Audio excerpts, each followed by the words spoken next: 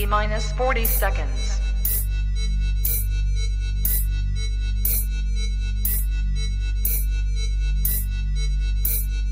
T minus 30 seconds.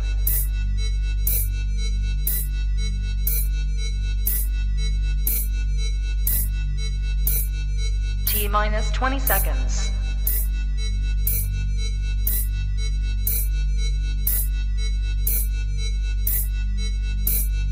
Ten, 9, 8, 7, 6, 5, 4, 3, 2, 1, 0.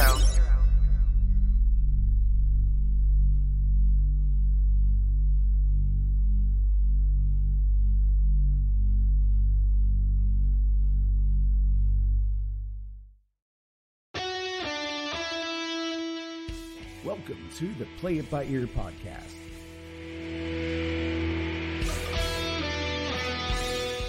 The podcast where the topics may vary because, hey, we play it by ear.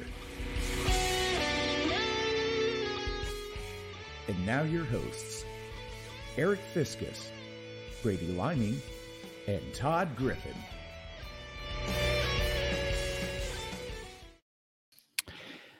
Well, make that Eric Fiskus and Brady Liming. Hello.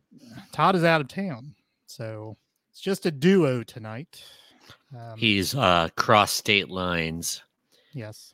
And podcasting across state lines dictates a federal offense, so he just has to listen tonight. Well, if he did that, the federal government may try to take us over, and we don't want that. So we'll just carry the load tonight.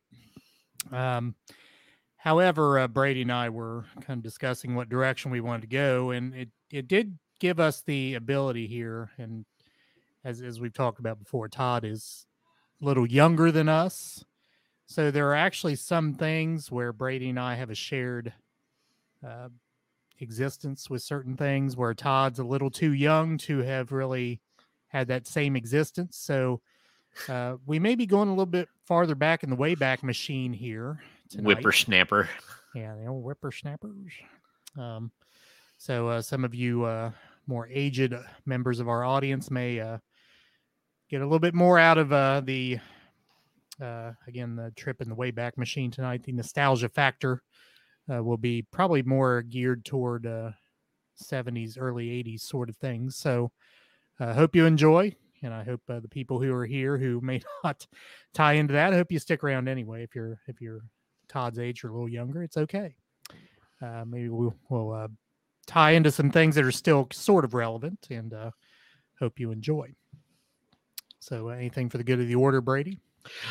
Just a reminder that we still have Play It By Ear t-shirts available. We have them in multiple sizes, and buy them. They look awesome. They make our awesome looking audience look even better, if that's possible. There you go. And we'll discuss that a little bit further here when we get to some of our breaks in between our topics. But people checking in, Miss Wilson, welcome. Well, they changed a little thingy there with the Facebook, and that's cool what they did with that. Haven't seen that yet. What do you mean? Oh, it does look different, doesn't it? Yeah, the picture's a little bigger. And Jim, hope your summer's going well. Savannah's with us.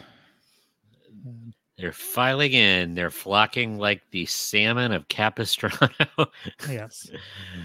All right. So as we said, we're going to go a little bit further back in the Wayback Machine tonight. Probably we have a musical bent to this particular episode. Music and TV, I think, are our two driving factors here tonight. So sit back, enjoy what we have, and we'll get you all involved here shortly. We'll do some fact or fiction here at the end, which involves some musical things as well. Brady, you look like you have something on your liver. Oh, I was just say, get ready to participate.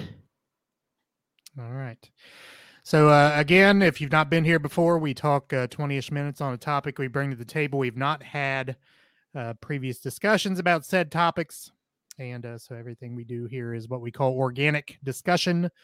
It's just totally, as the show says, play it by ear. We play the discussion by ear. I will go first. Brady will go second, and then I'll come back third there with, again, the fact or fiction thing. So we did a topic. I don't know how long ago was it, Brady? The topic we were talking about earlier today.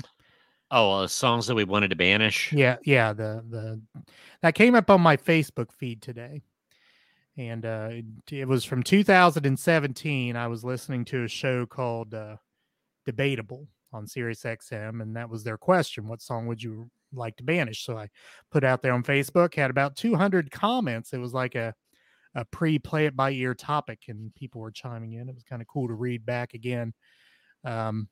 Brady, do you remember, just on a side note with all that, you said Creed, anything by Creed? Do you remember saying that? I do remember saying that.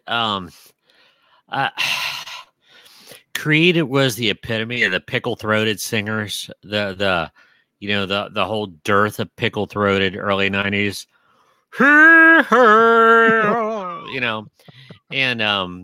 So Creed was kind of the Pearl Jam did it first, yeah, and then kind of Stone Temple Pilots. By the time Creed rolled around, it kind of felt like, and I'm not being critical, they did some very good songs, but it just wore on me after a while. And I wish I had kept those comments up, because you also talked about Florida Georgia Line. Oh. And you said this band name, Florida Georgia something. Florida Georgia Line. No, you strung a bunch of band names together in this one huge band name. It's like it was all the same. Wait a minute. Florida, Georgia, Luke McChesnegarth or something like that, because they were something like that. Based. Uh-oh, he's frozen. Brady, you're frozen. Joey, Florida Georgia Outhouse, my take exactly. Todd, welcome. Can't wait to hear you comment on what we're talking about here through Facebook. And Florida Georgia Afterbirth. Brady, you're frozen. I don't know if you know that or not, but I'll go ahead. I'll take this thing as a solo here for the time being. And my topic, as I said, is has to do with song meanings, and it is songs that mean things that you really didn't know. You have a suspicion that the song means a certain thing, but it didn't really mean that thing. There's some classic examples of that, and some other things that I was kind of surprised by. I'm reading through this thing, but we'll go through them, and hopefully Brady will get unfrozen here. There he is. I hear him beeping in. You were Did you feel naked? I did feel naked. Don't leave me hanging like that again. I shan't. That was just a flat out drop. I just watched the little bars thing go to nothingness, and I'm like, nah. I'm surprised my face wasn't frozen going. Todd, you were gone when Todd chimed in there. Todd is in Cracker Barrel having a beer. I'll tell you what else he'll be having here in a couple hours. So, you know what? Becky and I ate at Cracker Barrel on Sunday, and PJ. My thought was, if you're going to have alcohol in the Cracker Barrel, it should be moonshine, shouldn't it? It should be. I mean, it's just me, but the one that cracked me up was we discovered this also in Tennessee. Like on the way back, we ate breakfast at a Cracker Barrel before we started home, and there's nothing wrong with it, but the fact that rosé was offered at a Cracker Barrel, I cannot imagine anybody sitting at a Cracker Barrel like, pardon me, can I have the rosé? Well, of course it's canned wine. so that makes it a little bit more hillbilly. The canned wine. I could just say, I'm playing the haiku, and I figure out I'm an ignoramus. Can I have a rosy, please? A rosy? A rosy? All right. So now you're back. I'll go forward with my topic here again. It's about 25 famous songs with misunderstood meanings. So these are songs that we probably had an idea that we thought we knew what they meant, but they really didn't mean that thing. So the first song, one of my favorites actually, by the band Semisonic, Closing Time. Yeah. So Brady, what do you think Closing Time is about? Well, me and the guys did Vinyl Countdown on the barcodes. We did that was our traditional end of the night song a lot of times. And I assumed it was about closing down the bar and nobody wanted to go home. I really didn't dwell upon it too much because it seems like it's kind of like, you know, you don't have to go home, but you can't stay here. It just sounds like the closing of a bar. But I'm sure you're going to correct me on this. I will correct you on this. All right. So the front man of Semisonic, whose name is Dan Wilson, who also played for the Reds, if you remember. He was a catcher for the Reds. Not the same guy, I'm sure. Not the same guy, but the Reds had a Dan Wilson. Okay. But anyway. Closing Time is about childbirth and having children. Huh? His wife and him were expecting their first child soon after he wrote the song. If you look at the lyric, time for you to go out to the places you will be from, talking about becoming a parent. I don't know about this. Hey, He might say that. Well, so you're arguing with the guy that wrote the song. Well, we have tongue-in-cheekly said this song is about such and such, and not really meant it. But no, I it sounds like he's being serious, but I'm not catching that at all. Well, I mean, I don't think you would joke around about having your first child. I mean, that's a pretty solemn event. I mean, right? It is. So how did it morph into a closing down the bar song? Well, it's closing down your I don't know, for lack of your empty nest misspent hood. youth. Well, yeah, maybe something like that. Your empty nest hood. Now you are responsible for more things than just, whatever it is you were responsible for before. You now have this kid, but man, my mind is blown. Yeah. All right. Imagine, John Lennon. What do you think? What was that? Imagine, John Lennon. Imagine. Oh, John Lennon. Well, I mean, he kind of talks about, imagine a world with all these, some of them are positive and some of them look negative. That he's making you think about imagine a world without those things or with those things. Yeah. Lennon called the song virtually the Communist Manifesto.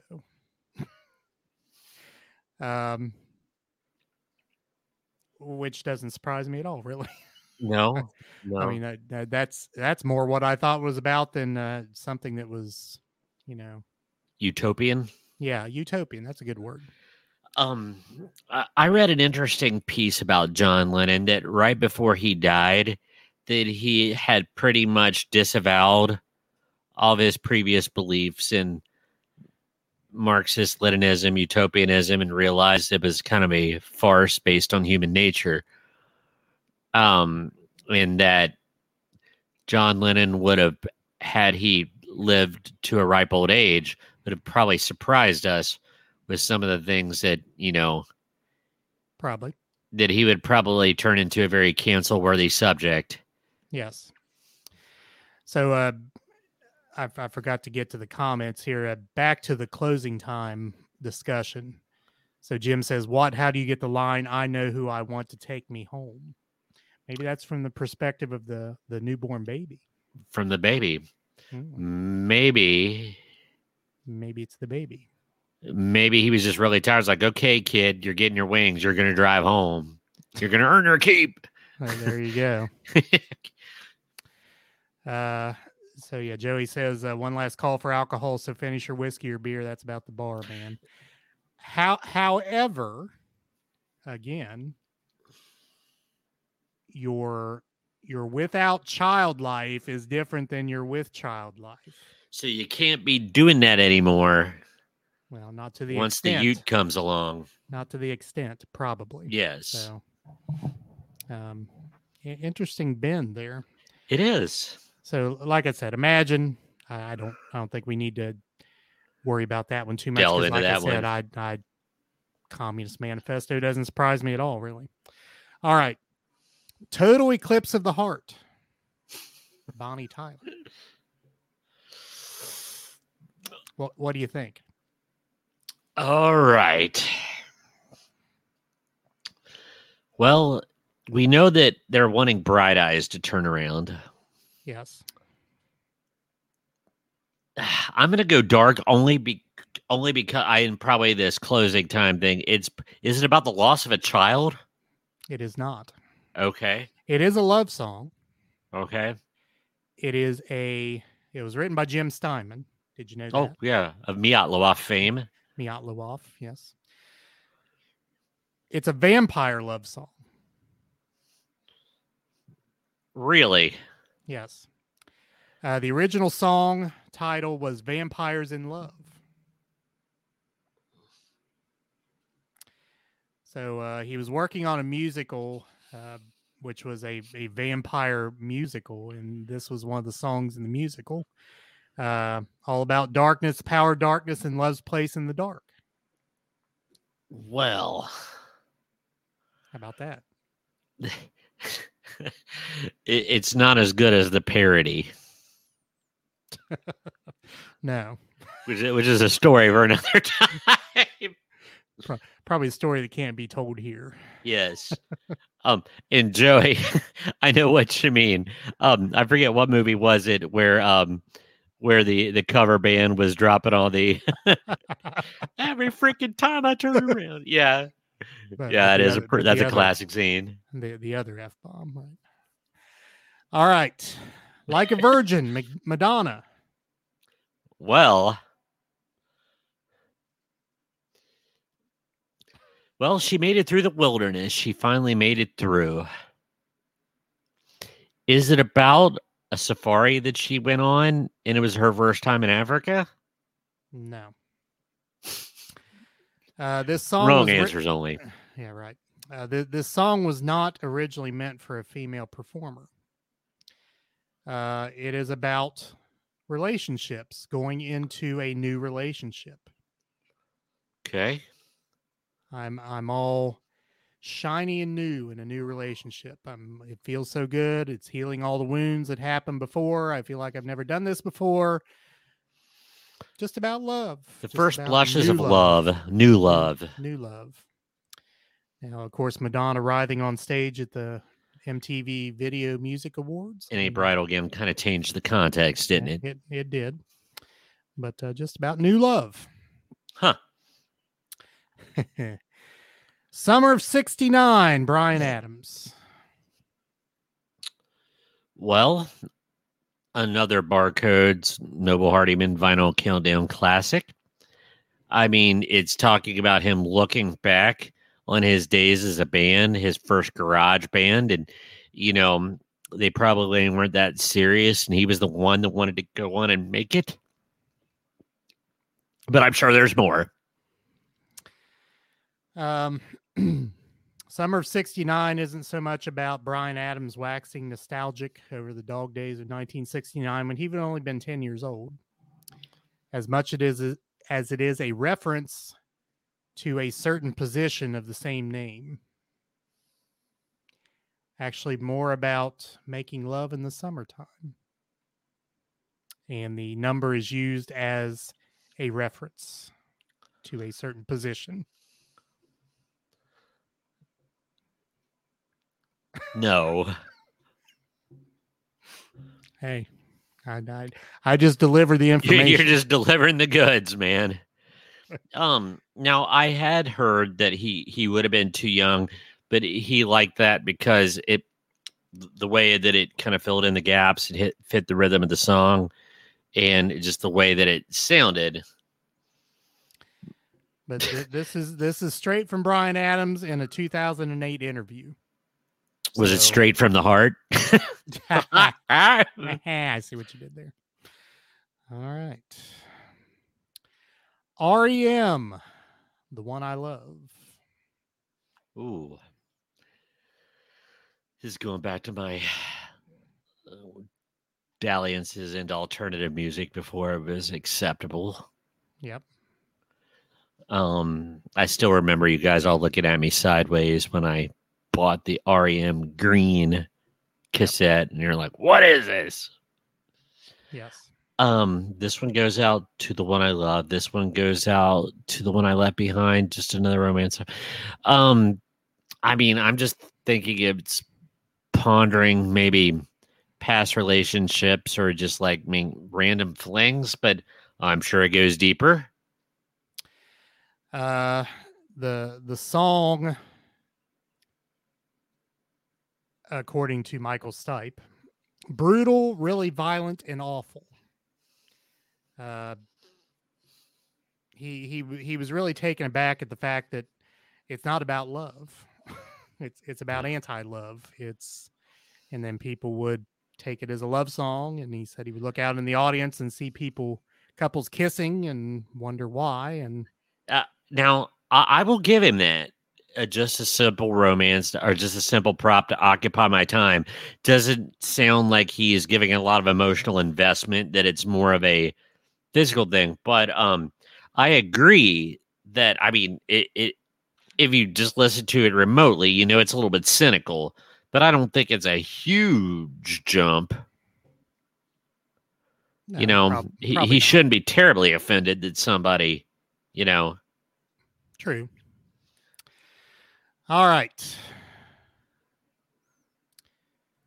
Joey says that song is probably about doing things that you do when you're bored, and might be Like about Jenga? closing the door, if you get my drift. Uh, Self appreciation, to put in a democratic term. All right. Third Eye Blind, Semi-Charmed Life. Now, I might be spoiling some of the drama on this one because I think I've heard this, but I never caught it. Isn't it about being addicted to meth? It is about a couple doing crystal meth on a binge. Wow. It's such a happy tune. Like, yeah, it's just a total dissonance of message and tune. But he says that's intentional because that is the type of, not that I've done crystal meth, but he says that is the type of feeling that you have when you are high on Interesting. crystal meth, and it's kind of bouncy and it's kind of do. Yeah. I could see what he was going for with that. It's kind of, I mean, just like psychedelic rock reflected, you know, well, ingesting hallucinogenic substances, hence psychedelic rock. And a lot of it that was made kind of sounds like people were tripping, and it sounds trippy. Yep. So I get that. That's kind of an interesting artistic, like that it's that balance. I've never really thought about it that way. I just never never paid much attention to the lyrics. Yep. So I didn't dive into it too much, but I just kind of heard that at one time. All right, Joey beat me to the punch. He says they say crystal meth during the song, and yes, indeed, one of the lines in the lyrics, doing crystal meth will lift you up until you break.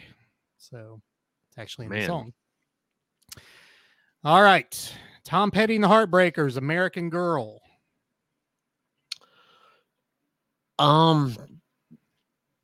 It's such a poetic song. It's such a literary. It's written like a book or a poem. The lyrics about, you know, the American idea, like this, you know, I don't do bohms. I don't do bohms. You'll have to tell that story in a minute. But we have a piper down. We got the piper down. My microphone just dropped off its arm. Well, it's okay. I can hold it here for a second. To where between segments, and then I can I'll just lay on the cigarette here. Here we go. So but anyway, like the lyrics, raised on a promise. It's a great big world. It's a girl looking for something, the big American dream. But I know it's got to be something darker because it was used in Silence of the Lambs by one of the victims. There's an where- urban legend about what the song is about. Do you know what that is? I do not. The urban legend is it was inspired by a University of Florida student girl who died by suicide. Ah, The second verse references both a girl standing alone on her balcony and could hear the cars roll by out on 441, which is a highway near the University of Florida. Gainesville. So the urban legend says she jumped off the balcony onto the highway, but that's not what it's about. Really? Petty just says very simply, it's a beautiful love song. That's all it is. Nothing more than that. Nothing more than that. Because, like I said, it's very well written. It is. It just lyrically, it just feels a little bit different. It feels a little bit more artistic and depthy. And Tom Petty was good at that. He was a master wordsman. So, Yes. Phil Collins in the air tonight.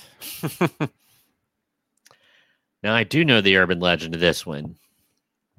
And I also read the Phil Collins autobiography, so I know the urban legend's not true. Right. But can we wax about it for a moment? Because it's an awesome story. It's a very good story. Go ahead. Go ahead, tell it if you've got, especially if you got it in front of you. Okay, so the urban legend about this particular song was that he came across this man who refused to save a drowning swimmer. So comes up on a water hole there somehow, and this guy's drowning out there, and this other guy's standing on the bank refusing to go save him. So then he, according to the legend, invites the guy who refused to save the drowning victim to a concert to stand in the front row and then be verbally berated by this song, which basically is, kind of calling him out for not saving the drowning victim. That's the urban legend. And I'll tell you, not to get on my soapbox about my favorite show, but Miami Vice used this song. Yeah. And it was one of the episodes where crap was going to go down and somebody was going to get their comeuppance, like dark justice was going to happen. And that song was played in the background. And then that's when it fits, that, it was coming and it has that vibe. Right.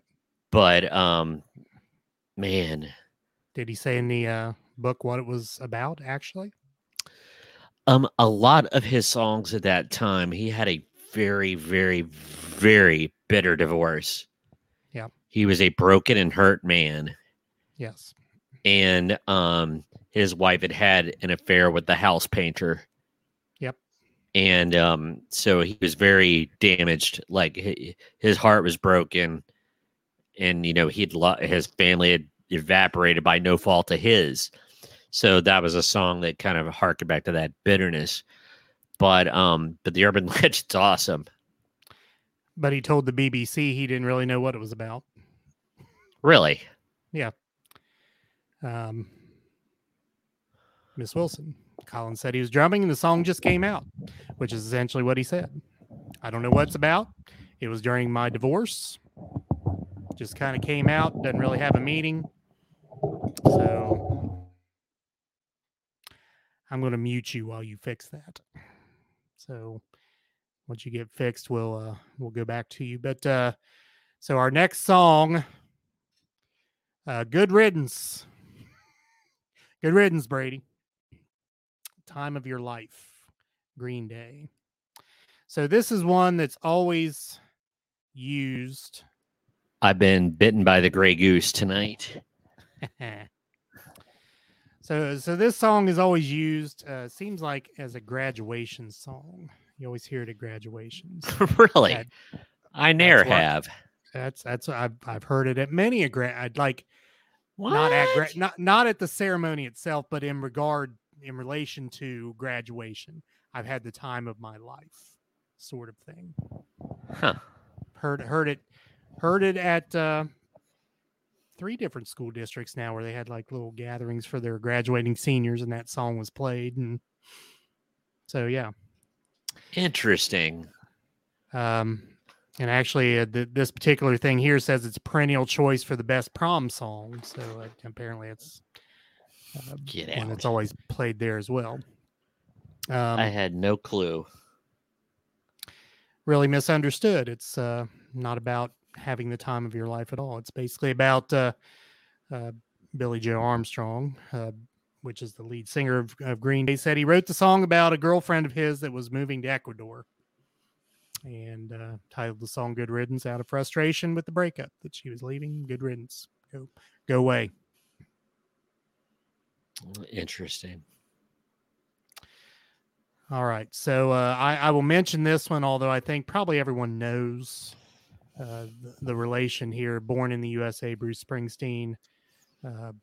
Always, when it first came out, people thought of it as a sort of an anthem of sorts. A patriotic flag waving.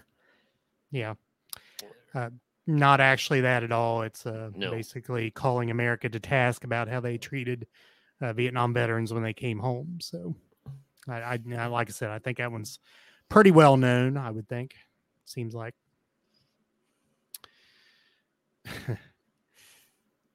Who let the dogs out? Oh, come on. What do you mean, oh, come on? It's obviously about one accidentally turning loose their canines in a Caribbean island. And because it was close to the beach, they had to jump into the water to run from these said canines. And somebody got upset and said, "Who, prithee, let these dogs out?" Yeah, that was it. Joey says it's about not so attractive women in the club. Actually, a gentleman by the name of Anselm Douglas wrote the song. In an interview, he said, "It's a song about a good time being ruined by men catcalling and harassing women. Everyone's having a good time. Yippee-yi-yo." Remember that from the song. "Then jerks start treating women like objects, and it ruins everything. Woof, woof, woof." So the dogs that were let out were these catcalling men. Huh. I never pegged that song to be an anti-harassment anthem. Nor did I. That's very interesting. I learned something today. Good. Now that's what we try to do here. And knowing's half the battle. Yeah, that's right. All right. Goo Goo Dolls, Slide. I like this song. Yeah. What do you think? Well, I'm kind of thinking about the lyrics.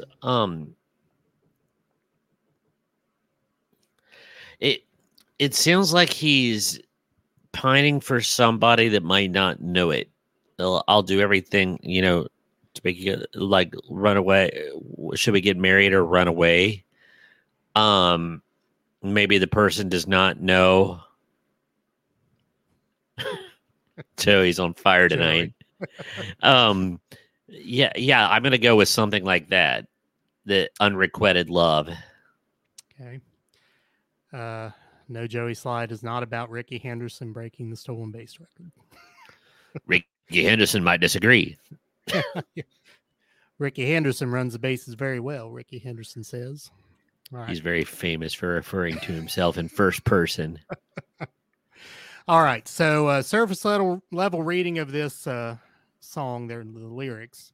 Forbidden young love, thrills of disappointing your parents, and a boyfriend imploring you to run away with him. However, it's a little deeper than that. The song's actually about 2 teenage kids. Girlfriend gets pregnant, and they're trying to decide whether she should get an abortion or they should get married, or what should go on. Wow. So it's a little deeper than what you might think. All right, Brady, I know you know this one because you essentially brought this song to the United States. I'm sorry. I know what you're going to say. Los Del Rio, Macarena. Yep. So before we even start to expound upon this, my old roommate from college, we had just graduated from college, so we had real jobs. So we was like, let's finally, since we can afford it, let's go to Cancun for spring break. Had some time off. And that song was everywhere down there, but it wasn't the American, it was the actual version. And it was kind of interesting because, I didn't know what was going on. It was all in Spanish, but everybody was doing this dance. Now, I'm not saying I loved it. I'm just saying I was aware of it, and then it hit. So it literally hit the same time you came back from that vacation. So that's why I say you brought the song back here. Yeah. And Jim Herron wants to really talk to you about bringing that song back here because he wants the song banished. So Brady, what's about? Well, will I be? Would I be a ponce if I think I know, and I think I remember it? Will that kind of ruin it? No, go ahead. Isn't it about a famous one of the Spanish soap opera stars? It was about a soap opera star, like the really melodramatic kind that are awesome to watch. I don't know. According to what I'm reading here, it doesn't say anything about a soap opera star, but it's about a young woman who cheats on her boyfriend with two of his friends while he's enlisting in the army. Yeah. So I think the name Macarena, the story, I think the name comes from a soap opera character. I'll have to check that out. But, because the Americanized version, the English speaking kind of alludes to that a little bit, and she did not sound like a nice girl. No, not at all. All right.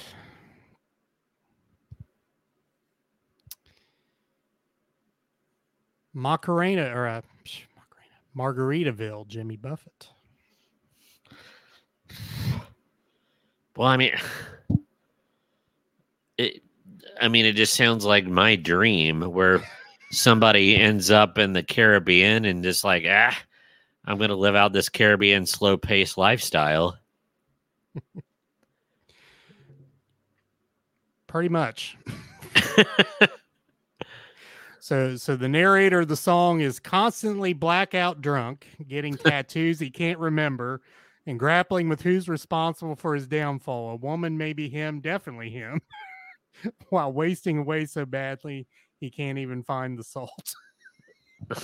Well, that's making it a little bit tawdry. I'm just thinking that's the song in a nutshell, right? Yeah. I was just thinking about somebody who went down there on business or pleasure and, had a little bit too much fun. It's like, hey, this is great. I'm feeling rough today, but yeah, I could live here. I'm just going to waste away the rest of my life in the sunshine, catering to tourists and such. Well, I guess the misunderstanding of this particular song is you really don't look too far into the lyrics, but that last little thing I read there is essentially it's a little sad, to be honest. Yeah. It may sound like some people say it's a woman in my broken heart that put me here. But it's my own fault. I'm of a weak constitution and no self-control. And I'm drunk on the beach all the time. I'm stumbling over pop tops and cutting my heel. Now, see, I don't. That happens if you're not intoxicated. Well, you could blow out your flip flop when you're just minding your own beeswax walking to the beach. Doesn't mean that you're impaired beyond belief, but it does fit though. It does. All right, Nena, 99 Luftballons. Luftballons. I do know that this one is definitely a Cold War epic. It is. And again, it's one of those bouncy little synthesizer hits from the early mid 80s. Yeah. Little darker tone to it. Yeah, it does. And Nana, they were a German band. Yes. And they lived in a divided country, or heck, even a divided city. So Right. that like one that red balloon. Joey's killing me tonight. But yeah, the visual and everything about like it was all it was just a mistake, nuclear obliteration, and society is gone, and she just lets off a red balloon, and yeah. Well, here's the thing though, it's a little deeper than that, because so the guitarist for the band wrote the song. He initially got the idea for the song when Mick Jagger released thousands of balloons into the sky at the end of a 1982 Rolling Stones concert in West Berlin. Got him wondering what would happen if the balloons crossed into Soviet airspace, were mistaken for UFOs, and it set off a chain reaction of nukes flying around the world. Darn Mick Jagger. Yes. As added depression fuel, the song ends with the narrator finding a single balloon in the ruins of the world. Interesting. Yes. That's a great song. It is a good song. All right. Gangnam Style. Oh, Lord. It's an awful song. The only thing I know about it. What? Your reaction. Oh, Lord. Yeah, novelty songs, I know there's always like something running through it, but all I know is Gangnam. I think a lot of people mistook it for gangster style, but Gangnam is actually a Tony suburb of Seoul, South Korea, right? It is. So it would be like us saying Indian Hill style or Beverly Hills style. Correct. But here's the tie-in. Maxwell. Here's the tie-in. So the song is about the big money lifestyle being absurdly pathetic. So that's the whole basis of and I don't want to throw a stone, but kind of Kardashian, kind of. Yeah, probably. Yeah, like tacky opulence. The quote here is, where trust funders eat cheap food in order to afford expensive coffee that they conspicuously down in one sip instead of savoring. So like overly hyper consumer culture. Yes. On a side note, like I have no problem like people wanting nice, but like the only time that it just clunked on me big time was one time where just one of these, I don't even know what the article was about, but it was talking about Jennifer Aniston. This was back in like the late 90s, where she was wearing a $1,500 pair of flip-flops, and swear to God, they looked like flip-flops that you would get at the dollar store. Right. So why? I don't know. Yeah. If I was a billionaire, I do have limits. You know what I mean? Would need many limits as a billionaire. Probably. No. Absolute money and absolute power absolutely corrupts, That is true.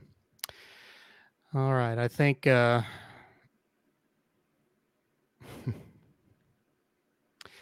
Turning Japanese.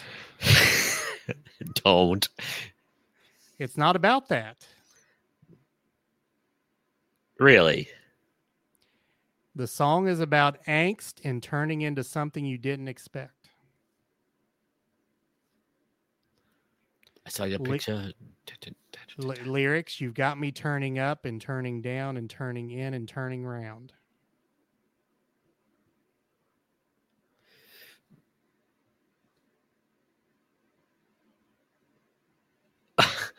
I thought it was about just the invasion of Japanese technology in the 80s, like Sony and all those, in like kind of that. No, I think it's just someone turning into something they didn't expect. Not about a big society, anthem or anything. Just So it just needed to be a 3-syllable nationality. I guess. I'm turning Argentine. I think I'm turning Argentine. Like that could have worked too. You just pick the. Probably so. Yeah.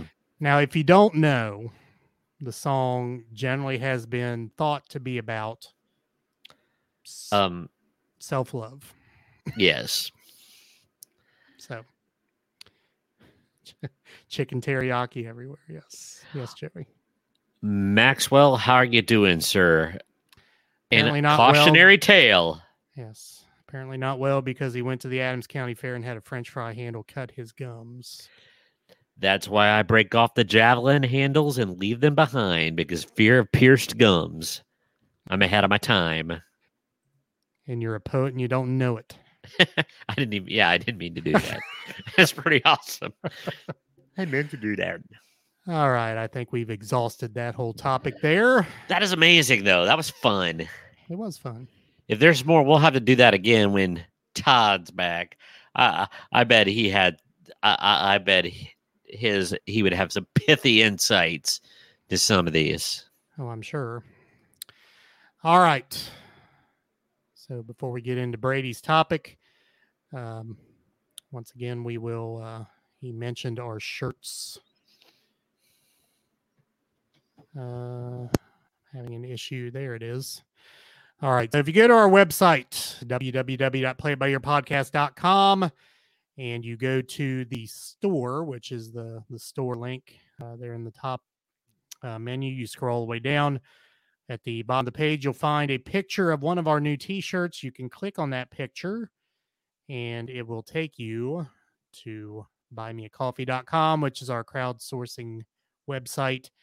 And you can click on buy a t-shirt and get this, and you can buy your own t-shirt. If you become a member of our podcast, you can get the t-shirt for $15, and membership can also be done through the site there.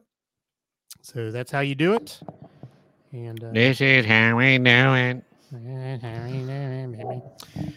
So as Brady said, we have a variety of different sizes. If we don't have a particular size that you need, we can get it. So I know I've got a couple people that I've got to get some sizes for that we didn't have on hand. So that is in the works.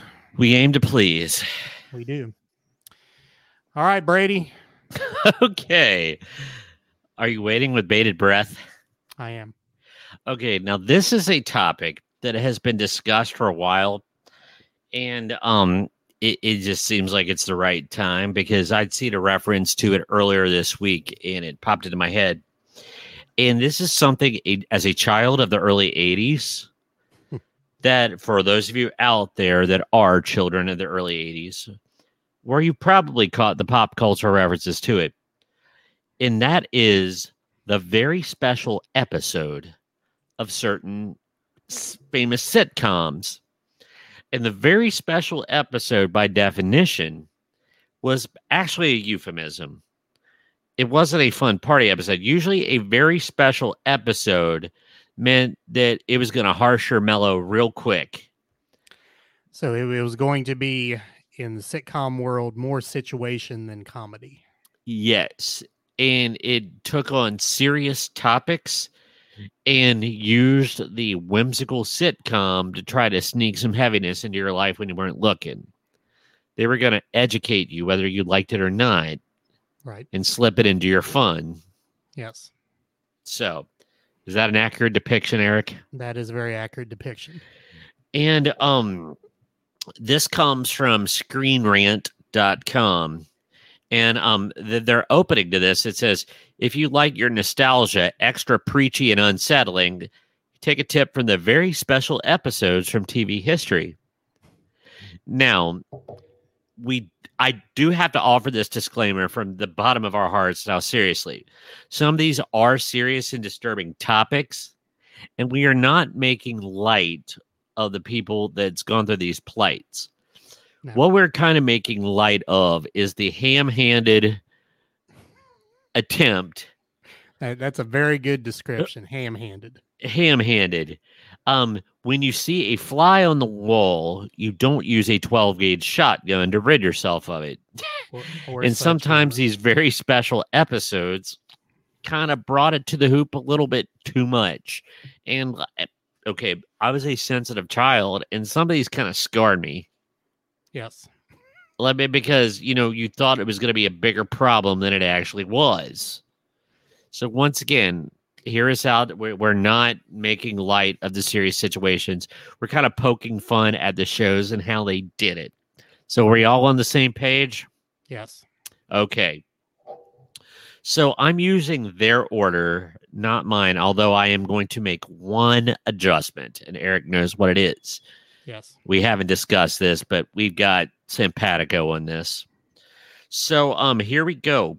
The first one on the list is the very special Saved by the Bell episode called Jesse's Song. Eric, you can sing it. I'm so excited. Yes, I'm so excited. Okay.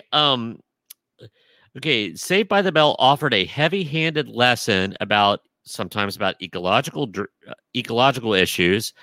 But Jesse's Song is especially special for its over-the-top portrayal of the effects of caffeine pills.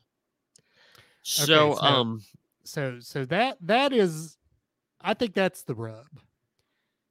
You couldn't really take it fully seriously because if Jesse had been taking, like we mentioned earlier, crystal meth, I mean, that's serious. I mean, if she had burst into "I'm so excited" while on crystal meth, I mean, that's a serious deal. She took a few extra no-dos. Yeah. Or I think an equivalent would be if a kid drank a couple Red Bulls and then had this over-the-top breakdown, And on top of the fact that, and I'll be as diplomatic as I can be here. Elizabeth Berkley, that's her name, right? Yeah. Her acting left a little to be desired. Let's just stop it. As I said, trying to be as diplomatic as I can be. She was robbed in Showgirls. Robbed, I tell you. Actually, she literally was in that movie. She was. Which is about one of the most inexplicable movie scenes ever is when the guy takes her suitcase and she just vomits on the taxi. Because when somebody steals something from me, my first thing is I'm going to puke. Exactly. Anyway, go ahead. No, I think I made my point, and I think you reiterated my point. Yeah.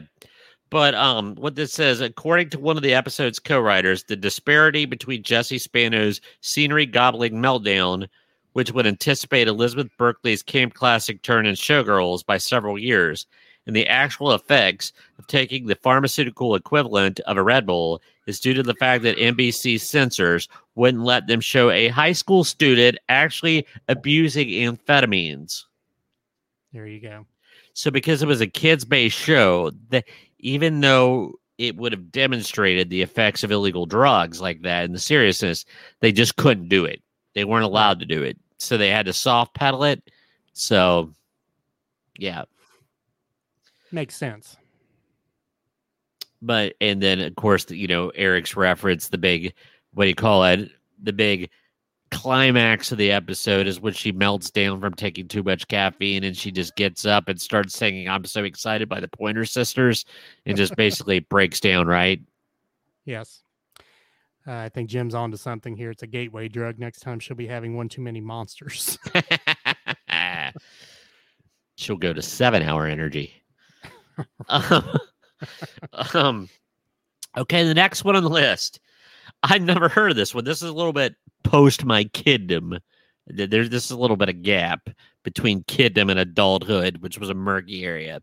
So I did not watch much Boys Meets World. I'm aware of TV's Topanga. Yes. But anyway, this episode was Cult Fiction. It aired slightly less than a month after the Heaven's Gate incident, Right. where a UFO apocalyptic cult committed mass suicide. So, Right. in Boy Meets World, Sean comes under the influence of an enigmatic and sinister cult leader named Philip Mack. So, he was going to drop out of school and everything. Anyway, fun fact: after winning an argument while comatose, Mr. Turner disappeared from Boy Meets World for 18 years until the new, iteration of it. So yeah, falling to a cult leader is not exactly your Saturday morning fare. Well, I mean, Boy Meets World was a Friday night show, right? Well, there's Yeah. ABC Friday night things, but still, I mean, let's be honest here. How often does that happen?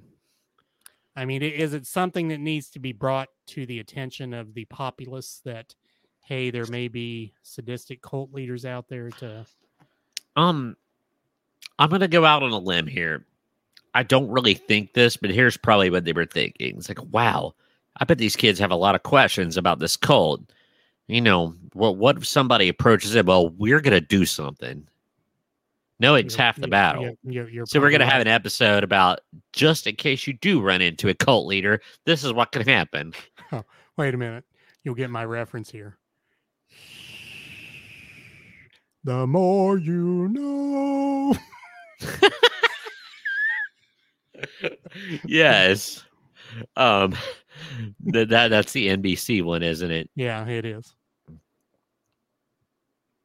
Oh man, that's great stuff. All right, now Eric, I think that you are going to absolutely lose your mind laughing at this. Because it's about a show that we made a lot of jokes about. What's Happening? I didn't remember What's Happening having a very special episode, but go ahead. Oh, now I'm going to read you a title, and it's going to do a big old what's a swerve on you. It's Doobie or Not Doobie. Now, I bet I know what you're thinking. It's a show about the evils of marijuana. You would think, but no. What if I tell you that this is a very special episode about the evils of bootlegging concerts? When the gang from What's Happening tried to tape a Doobie Brothers concert. Really? Yeah.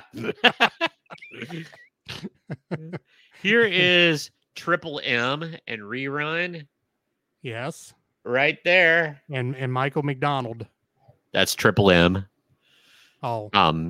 Dan Cummins of Time Suck fame. Michael McDonald's his favorite, and he calls him Triple M because it's Michael Mother Crab and McDonald. Right. He thinks he's the best voice ever. But anyway, I'm totally on the other end of that spectrum. Every time I hear Michael McDonald, I just want to turn the radio off. Go ahead.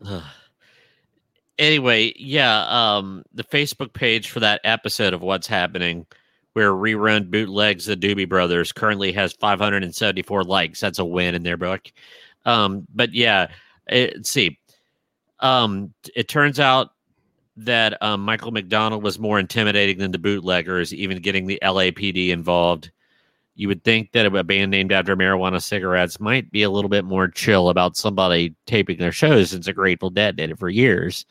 But yeah, not kidding. So, all right. This one is about a very special episode of Good Times. Good Times. JJ's in trouble. JJ's always in trouble.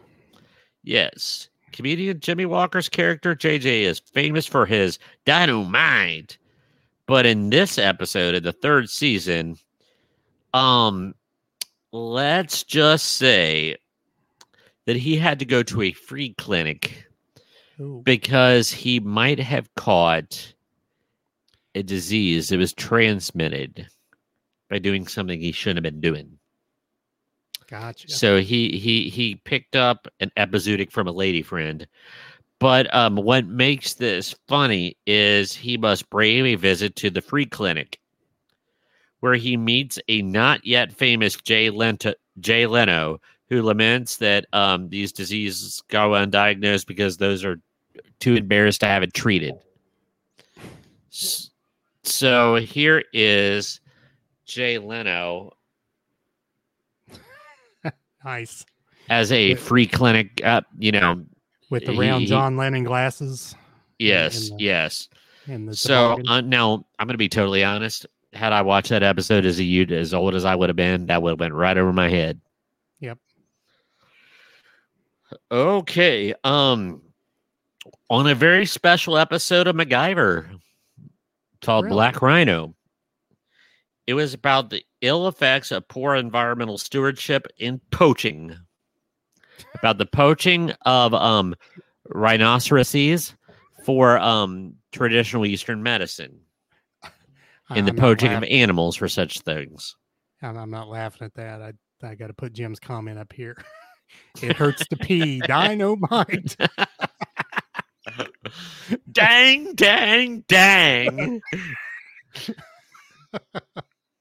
That was sort of a very special episode. That was. Sorry, we shouldn't be making light of that, but No. Eric could do it much better than I. On a very special episode of Punky Brewster called Accidents Happen. Yes. And it was an episode that's dealing with sometimes bad things happen to good people by accidents. And it was in response to the Challenger tragedy. So they did a very special episode, like, where people were watching their teacher go up and, the Challenger exploded. Right. And so they decided to take that opportunity to talk to kids and reach them about sometimes bad things happen to good people. Accidents happen. That's admirable. Yeah, that is absolutely. I actually, I won't even call that a weird one because it was very timely. You know what I mean? Yeah. Yeah. So, all right. On a very special episode of Quinky, or as we know, Quincy. Oh, I okay. Before you even go on, is this the one about punk rock? It is. I am a classic fan of Quincy, and I think my friends know that. You did love the Quink. I still love the Quink. I have watched many episodes of the Quink in the past few days because I found it on my satellite.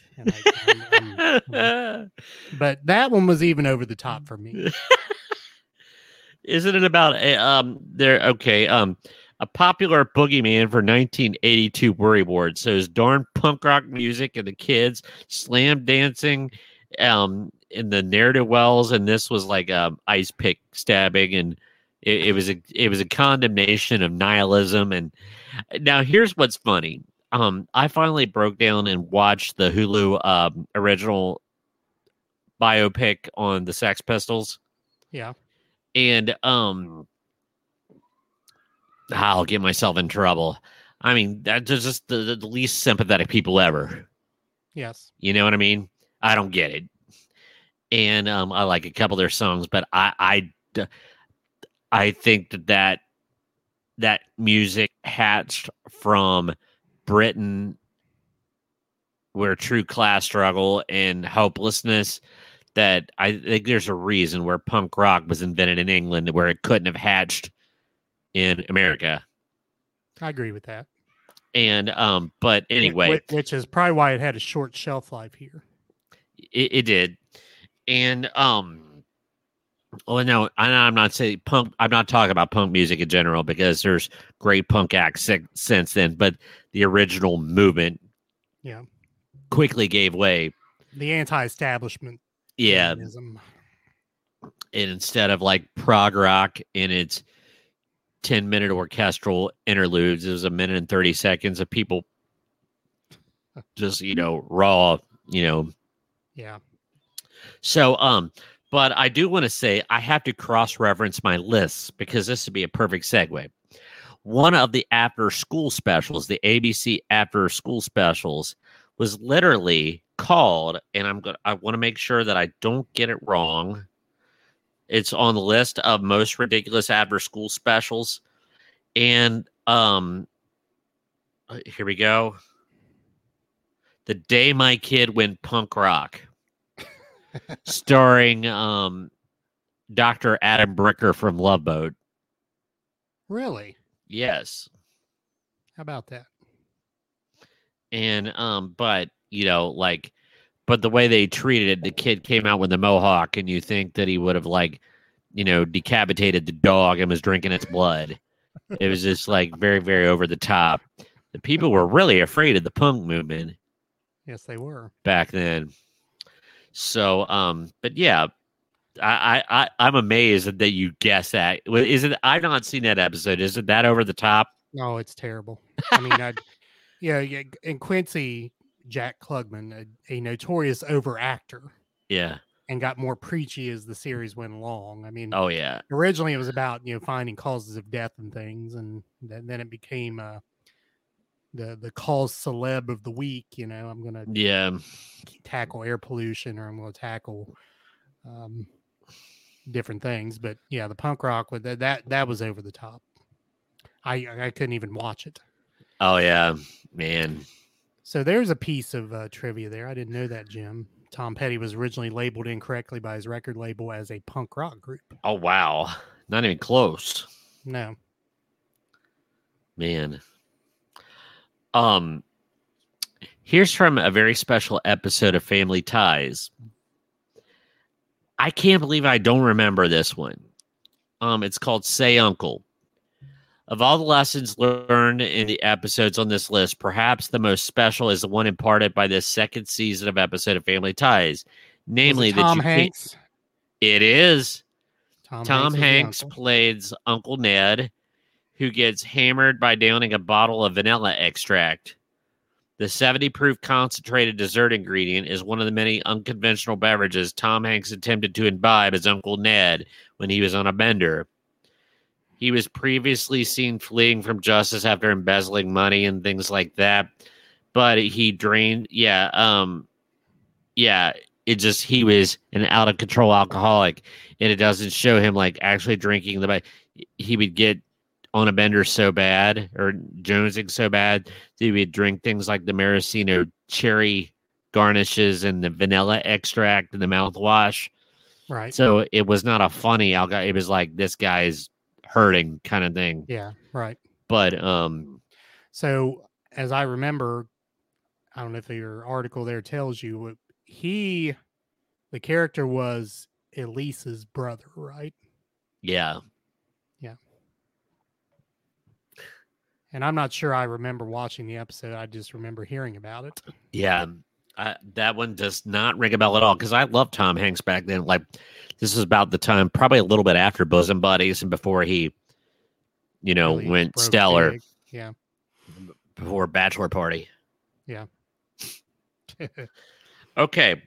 Now, I think, in my opinion, this is the weirdest of the episodes.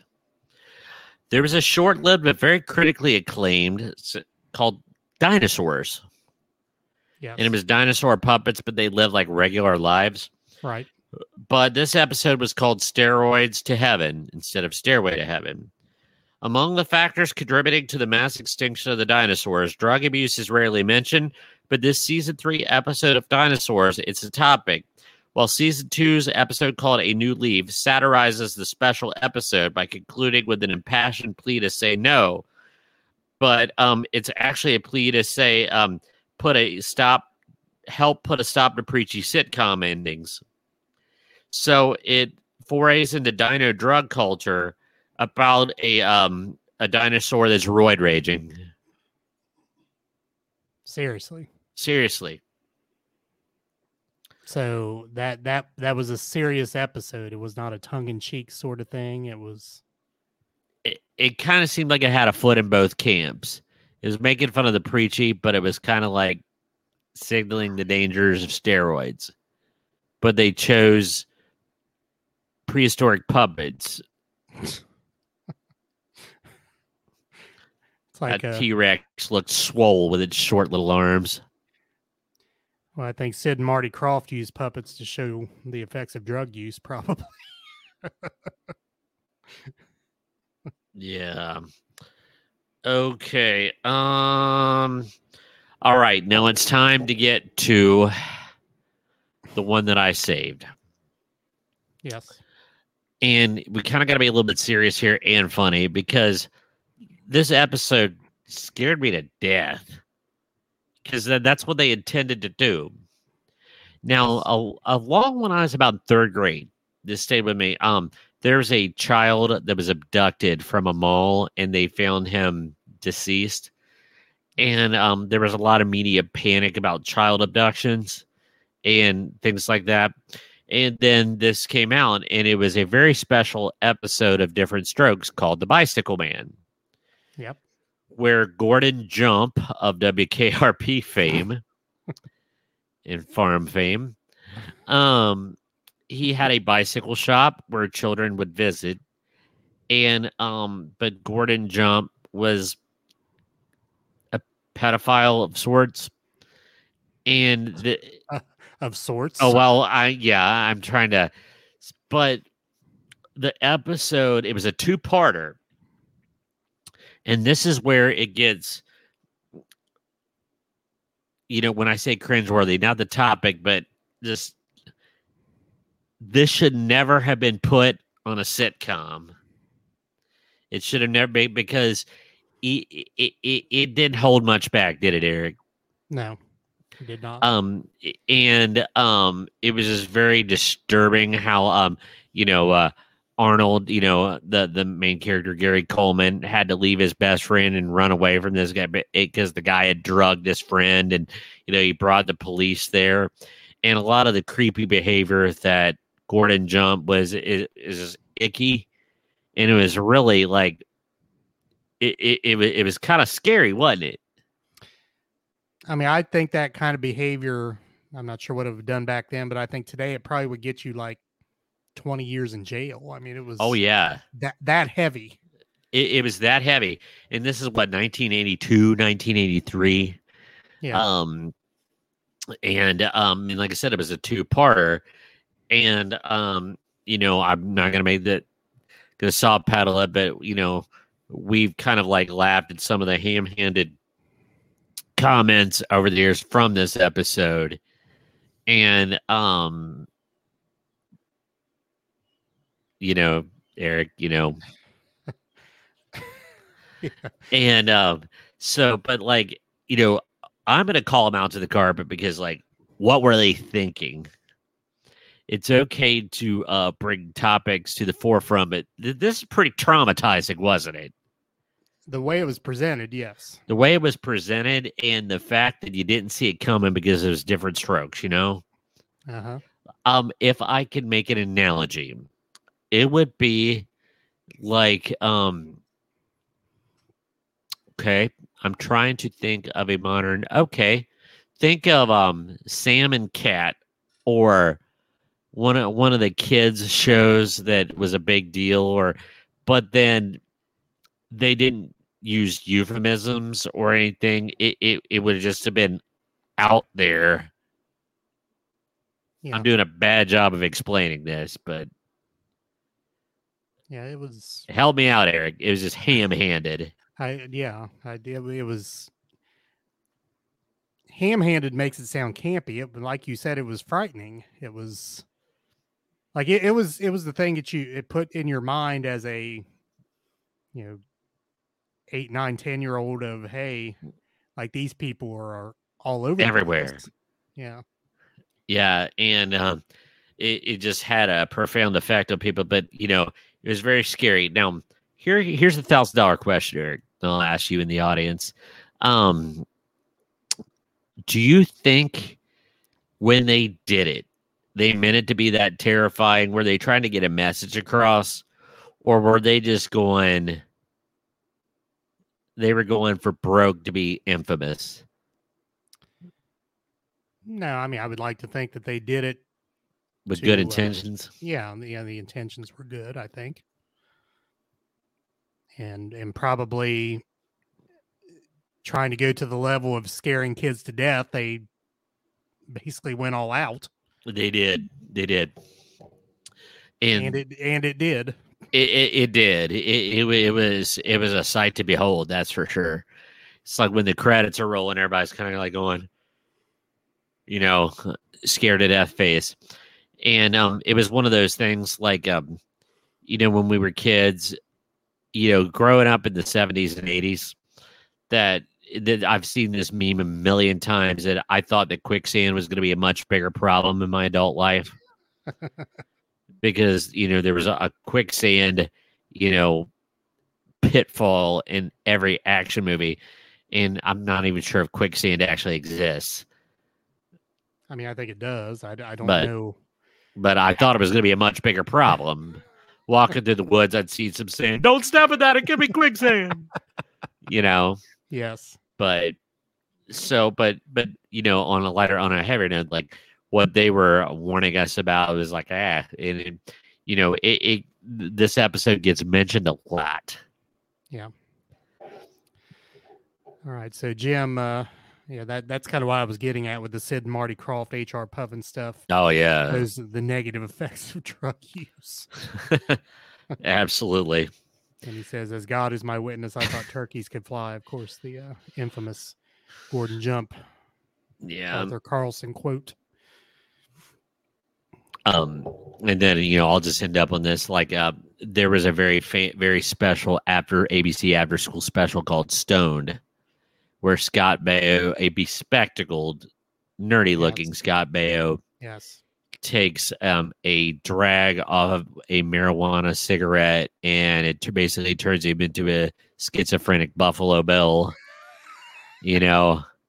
Like it was very ham-handed. Yeah. It'd be like somebody taking one sip of beer and then, it's like Jesse Spano taking one extra caffeine pill. Yeah, exactly. And totally breaking down. Okay. And Eric, speaking of marijuana cigarettes, I was telling somebody this story a couple days ago, and you will back me up on this. Nobody believes me to this day, and you were there.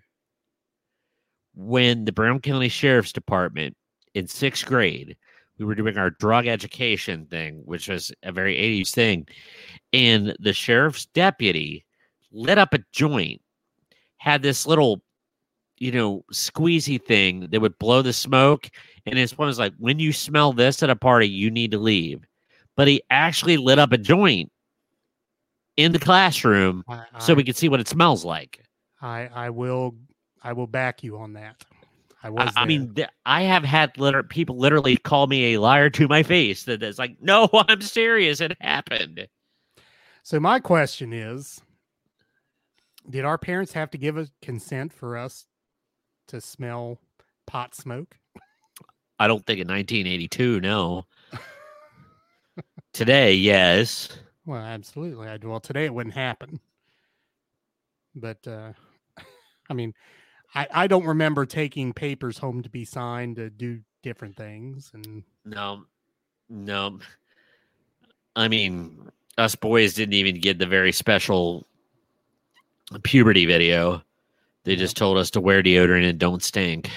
Yeah. And then they sent us outside to extra recess, and then the girls all kind of came back, looked like they had just watched the most terrifying movie ever. I'm glad I got the extra recess, to be honest. Yeah, me too. And then we were under penalty of death if we even asked about it. What did you guys watch? And they'd all be like, "We're not allowed to talk about it." Like, we honestly didn't know. It's like, well, what did you guys do? We're not allowed to talk about it. It's like,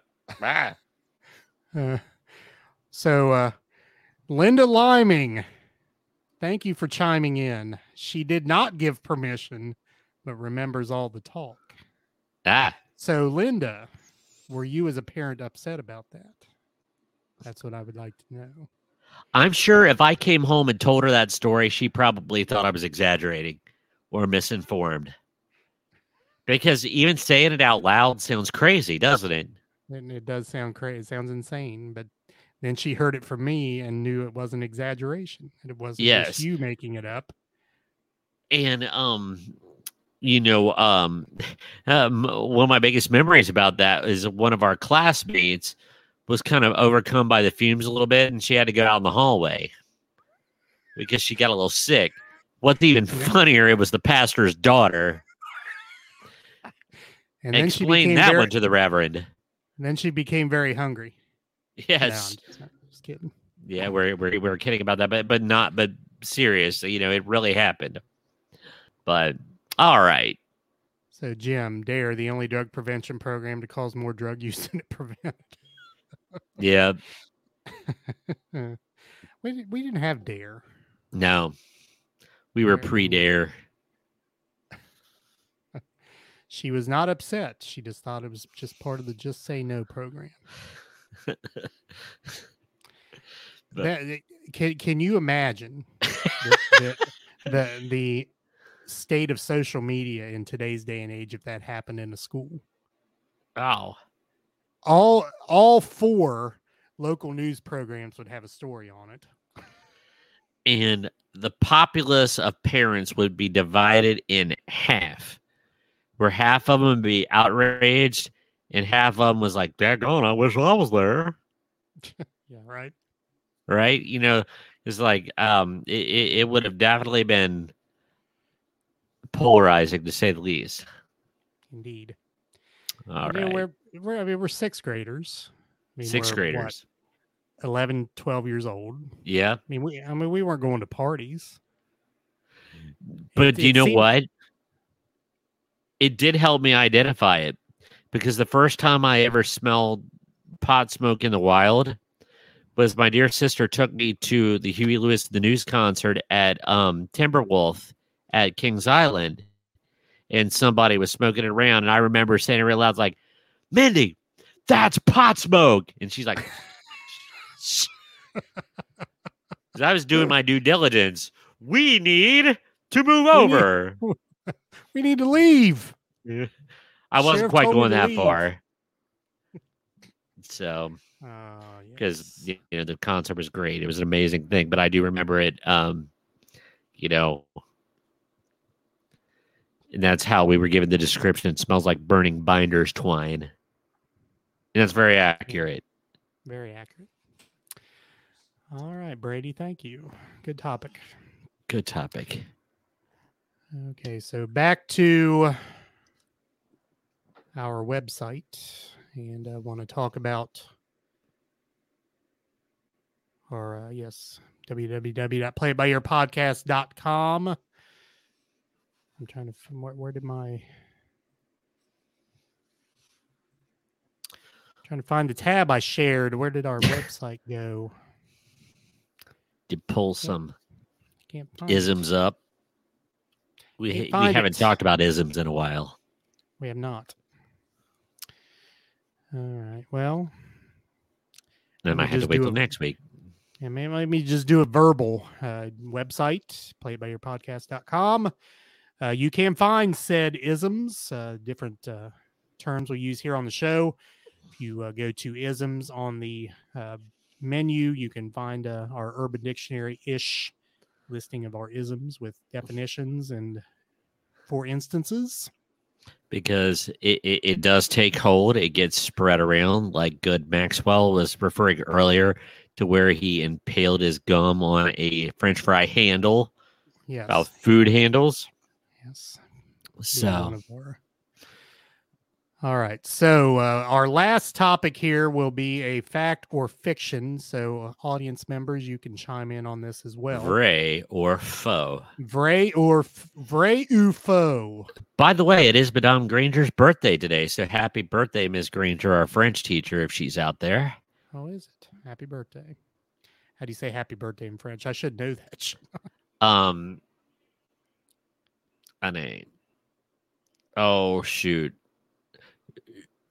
I'll have to. I know that it's ANEENA is, or now I'm gonna. You caught me flat-footed. Nice.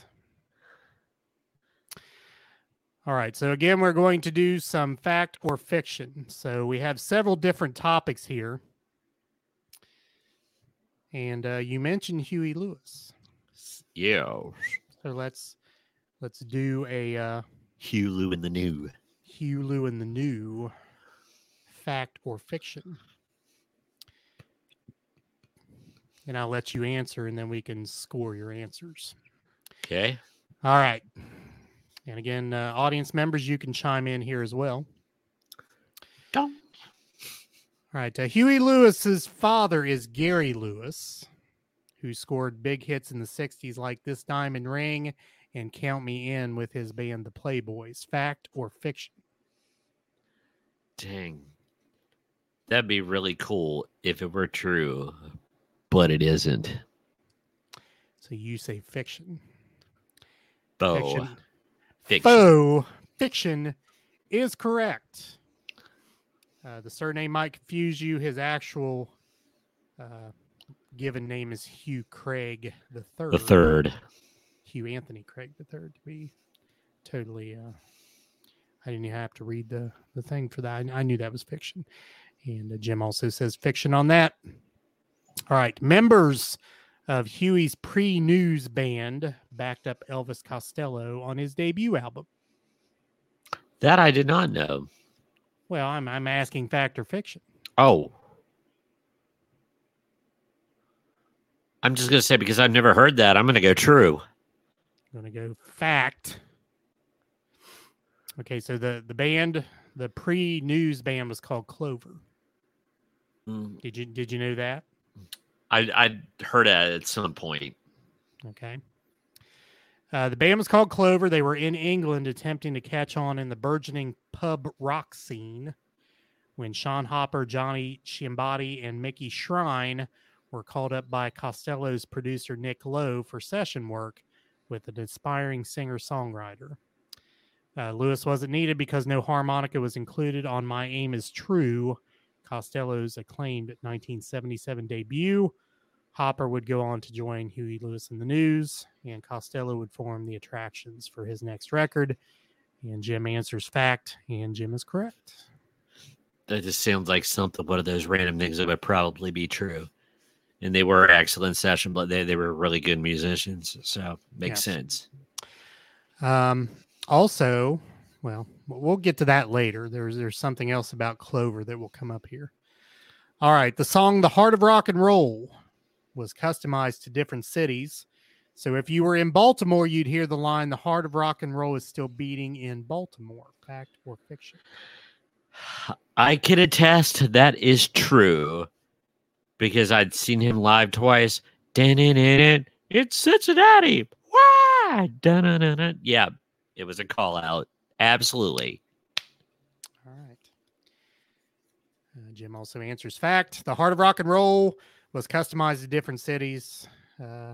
Different versions of The Heart of Rock and Roll were sent to different radio stations around the country. So not only in concert, but there were different versions of the song that were sent to radio stations. That is cool. And cynical. I don't remember a Cincinnati version being sent to Q102. No, I just remember hearing it at the show. Yeah. All right. So not long after producing AC/DC's Back in Black album, Mutt Lange wrote Huey Lewis and the News' first big hit. Fact or fiction? Mutt Lange.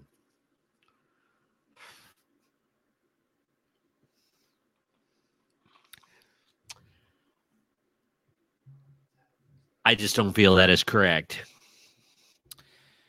Now, I've not clicked fact or fiction here, but I'm going to say fact because I think Mutt Lange did write Do You Believe in Love?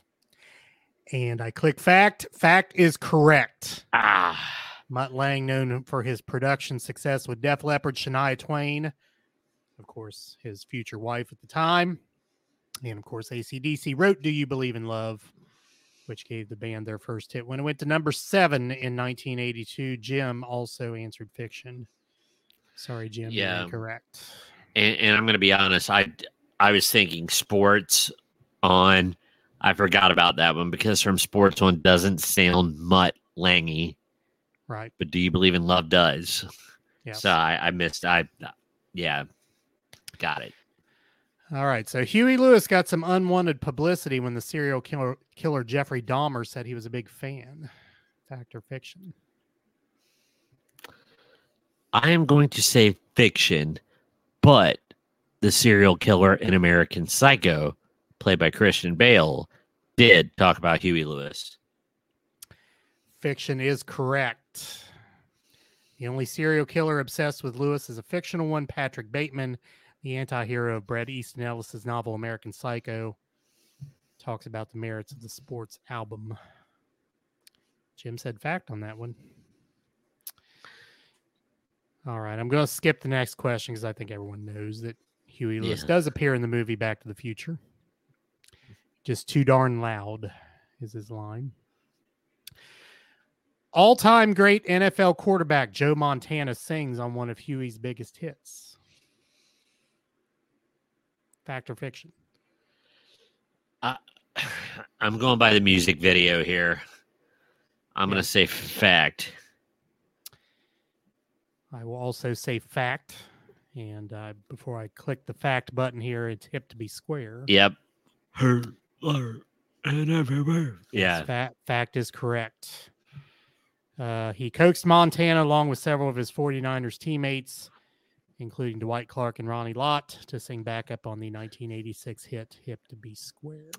The second time I saw Huey Lewis at Riverbend, he is a sports fan and a San Francisco sports fan, but that's when the Giants and the Reds were battling it out for NL West supremacy, and he made the comment during the concert, and this was true at the time. He was like, Cincinnati is great. You've got all this, but there's one thing you don't have. Pitching. And the crowd just went, "Wah!" Boo. Yeah. All right, Jim also said fact on that. Jim, you are correct. All right. All of Lewis's hits were in the 80s. Fact or fiction?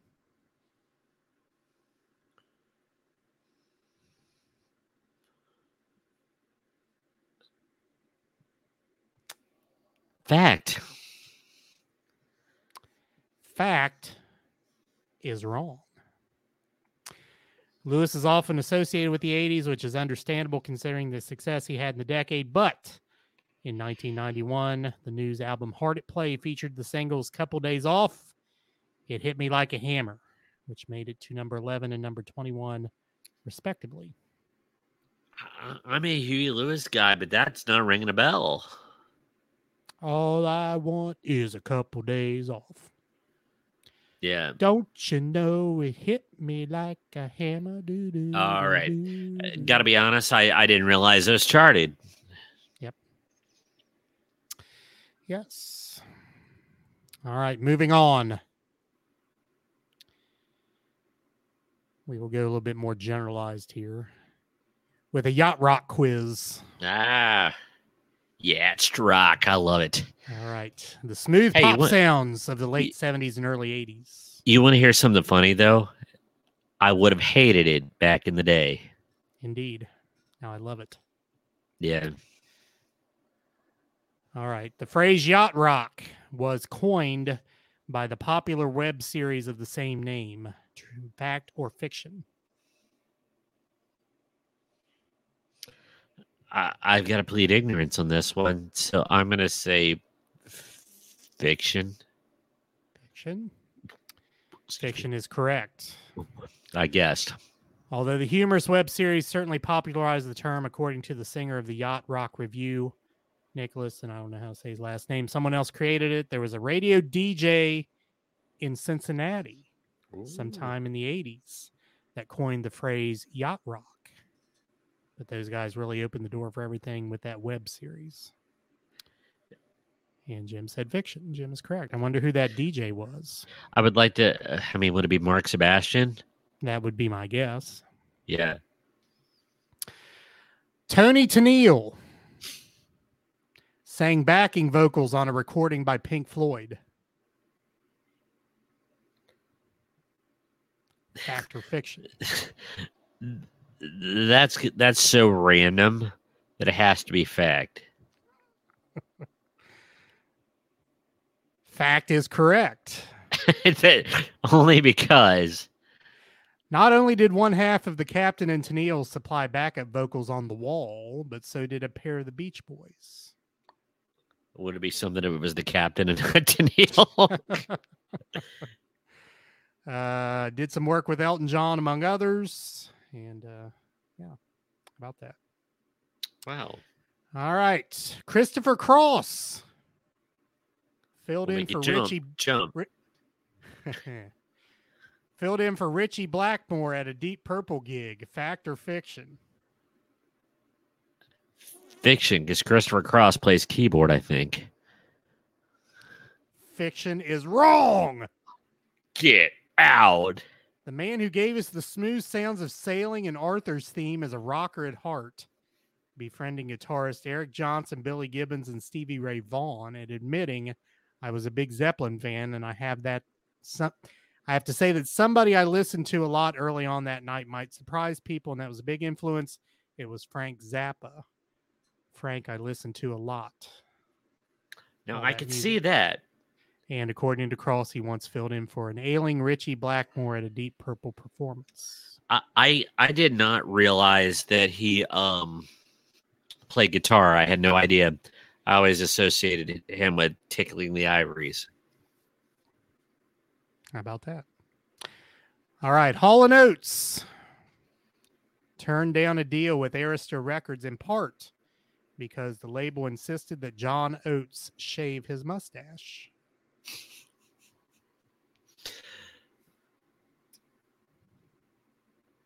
That seems like a great story, but I'm going to say fiction. Brady says fiction. Fiction is correct. Yes.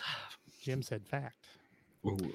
That never happened, but there's an origin story behind his famous mustache. Although he no longer sports a furry upper lip once upon a time, including during his band's commercial heyday, John Oates' mighty mustache was simply iconic, but its beginnings stretched back much further than the band's debut. The moment he graduated from high school, he started growing his hair and growing his mustache. That would have been 1966. So he grew a mustache because he could. Basically. I'm going to give a props to Keith Ellis. He was a proprietor of the feed mill in Sardinia, Ohio.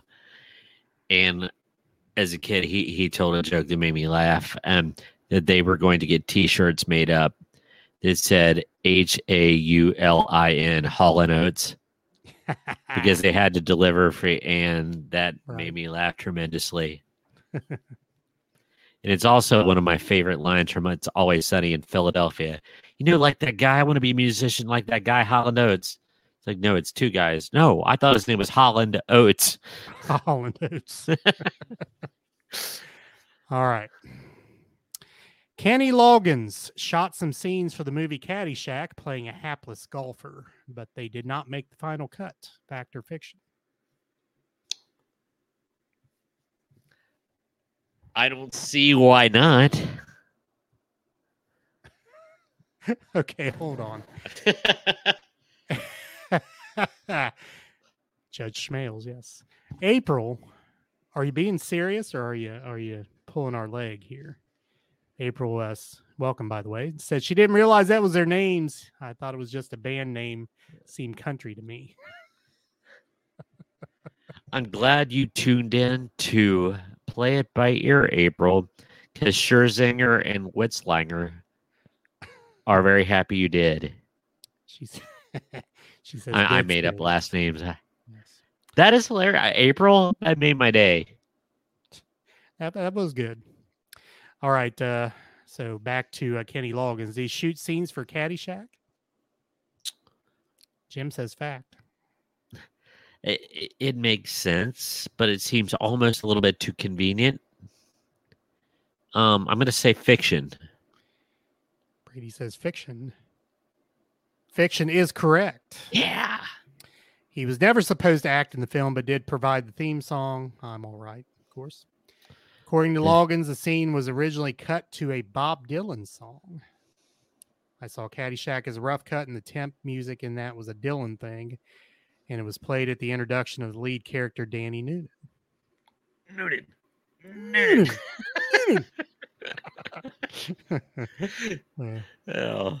Yes, April. Hauling oats. Like it's Sardinia feed mill. All right. According to Robbie Dupree, the yacht rock footwear of choice is Capezio men's dance shoes. Fact or fiction? Do you know who Robbie Dupree is? I should. Steal away. Yeah. Yep. I'm gonna say fiction because Miami Vice taught me that when you're futzing around your boats and sailboats, you wear a good pair of Espadrillas. So I'm gonna say fiction. Brady says fiction. Fiction is wrong. Oh. This is a problem for the Yacht Rock Review, which likes to stay authentic to the era with bell bottoms, leisure suits, and plenty of polyester. Their singer, and Yacht Rock Review is a band, by the way, has searched far and wide for those shoes, but without success. I had this ongoing conversation with Robbie Dupree about it. He's always on me about footwear. He's like, back in the day, we just wore Capezio men's dance shoes. All right. Air Supply was all over the airwaves in the early 80s, but they never scored a number one hit on the Hot 100. Fact or fiction?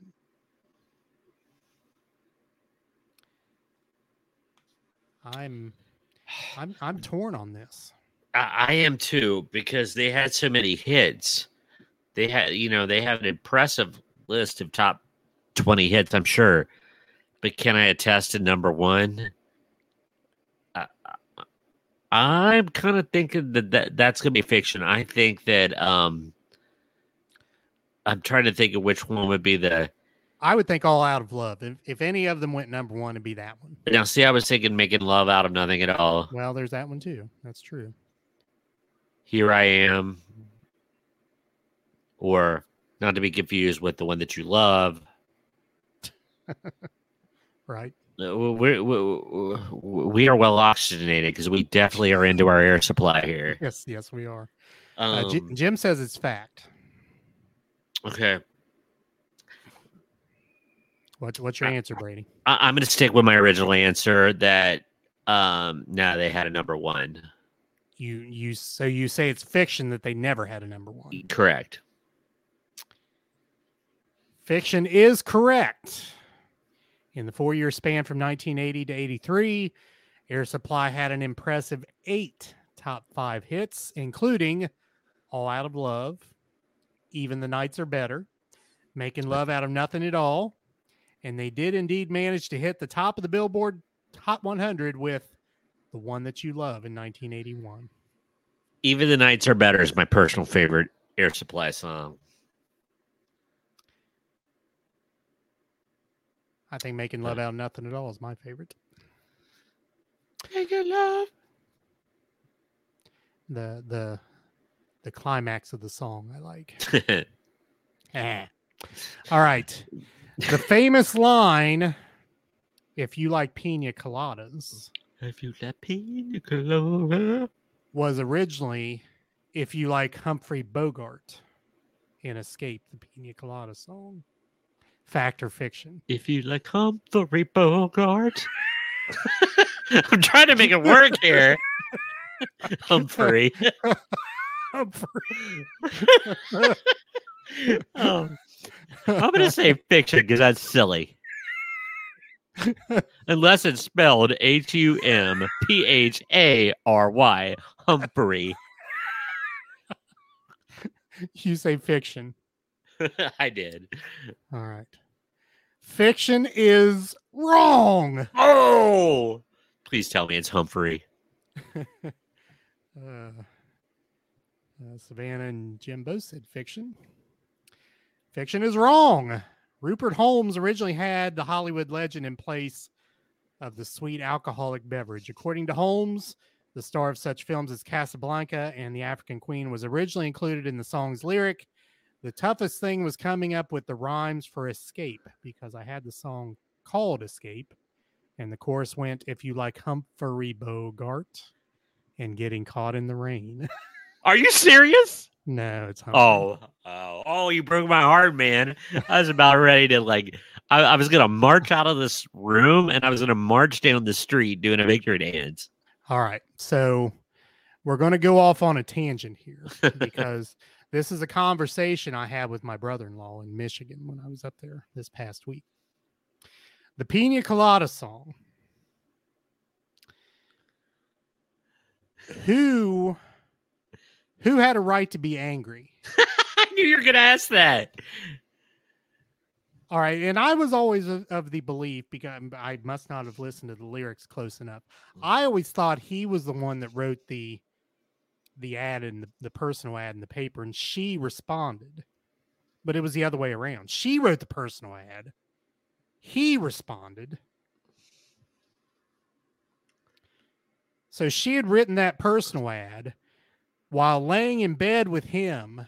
Well, she had already written it, but they're laying in bed together. He's reading the paper. He sees the personal ad while he's laying next to her. Responds to the personal ad. It's her, and then they just, ha ha ha ha, how funny. Let's put this into modern context, and I'll tell you how it's going to go down. So, let's put a reality TV camera in a place where he responds to a Tinder ad, and he shows up, and it's her. There's not going to be giggling and laughing. No. Chris Hansen's going to come out of the come through the door and say, "What were you doing in this room?" Right. But yeah, no. I think, daggone, dude, I think you just blew my mind because I always just assumed he wrote it too. Yeah. Because I put the jerkitude basically on him, but actually I'm shifting it to 2/3 her jerkitude and 1/3 his jerkitude. And I don't know why I went that direction, because the lyrics clearly state he was reading the paper and found a personal ad, which she wrote. So he responded, "Yes, I like pina coladas and getting caught in the rain." He responded. Yeah. Interesting. So, do you know what my favorite part of that song is? What's that? That has one of the most luscious, beautiful guitar tones on that. It does. I'm with you. That's some nice analog recording there that just has warmth to it. Agreed. So Jim says both or neither. Yeah. It's kind of where I am with it. April says neither, because they find each other anew and are back in love. Okay. But could you honestly trust on either end of that going forward? What if she knew that he was having some thoughts about straight because it was the 70s? What if she wrote it knowing she knew all that he liked all those things?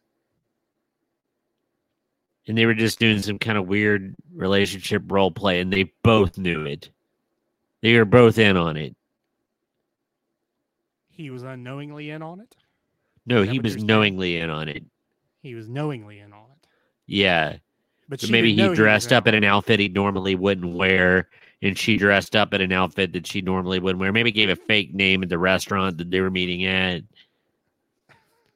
Is that a reservation for Andre Broussard? Okay, well, there's another piece of the puzzle there that is not mentioned in the lyrics. So you go to this restaurant. You're not asking for the person who's your girlfriend. She had to have given a fake name. Right? Yeah. That's an excellent point. Now, see, that makes it worse, because she's trying to bamboozle him with a fake name and a fake hoodwink. Hoodwink, yes. I don't know where this goes. I think they're both culpable here, but she may be a little bit more culpable. Well, April's chastising me here. Yes. Don't ruin it, Brady. We're way overthinking this. They say that I've been told I do that from time to time. That is in the lyric, Jim. You're correct. The lyric says, "I never knew." So, have you ever seen a case of her knowing that he likes these things? It didn't have a music video, but I have seen like a YouTube video of the guy performing it. Boy, it bugs me. Nobody should earnestly shake their head like he is. The sideways shake is not good. He could get into it, but it's like, if you look pina colada, and it just annoyed me the whole time. You can't shake your head like that. His head's going the wrong way. It should be going like this, not like this. My rules I make him. Yeah, April, that's correct. You didn't give your name in the personal ad, but they met in a restaurant. So when he went to the restaurant, he would have had to ask for, "Hey, where is so-and-so sitting?" Or did he just walk in? And maybe he just walked in and said, "I think my party is already here." But could you show me the lady who ordered a pina colada?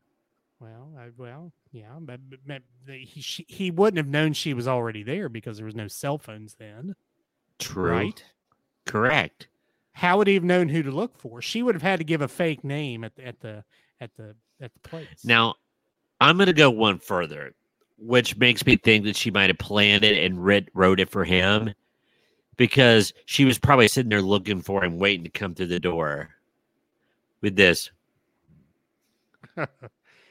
I don't know. And who would have thought that we could have got into this song so depthy? This is like a coleslaw conversation. Oh, I love it. This is what we do. Yes. Okay, so before I ask this question, Brady, do you know the song Magnet and Steel? Which song? Magnet and Steel. No, I don't think so. I am the magnet, you are the steel. Well, it plays on the Yacht Rock channel all the time. Okay, so who does it? Walter Egan. Nah, doesn't sound familiar. It wouldn't do me any good to ask you the question then. Okay. If you don't know the song. Okay, so Orleans, the band. Still the One. Oh, still the one. Yeah. Yeah. So the members of Orleans appear shirtless on one of their album covers for the ladies. Fact or fiction? Probably with bushy chest hair. That album cover gets mocked a lot. I might have to pull it up if it's the one I'm thinking of. So, do you think it was for the ladies that they did that? Fact or fiction? That's not what I was thinking, but I'm so. I'm not. Jim says fiction.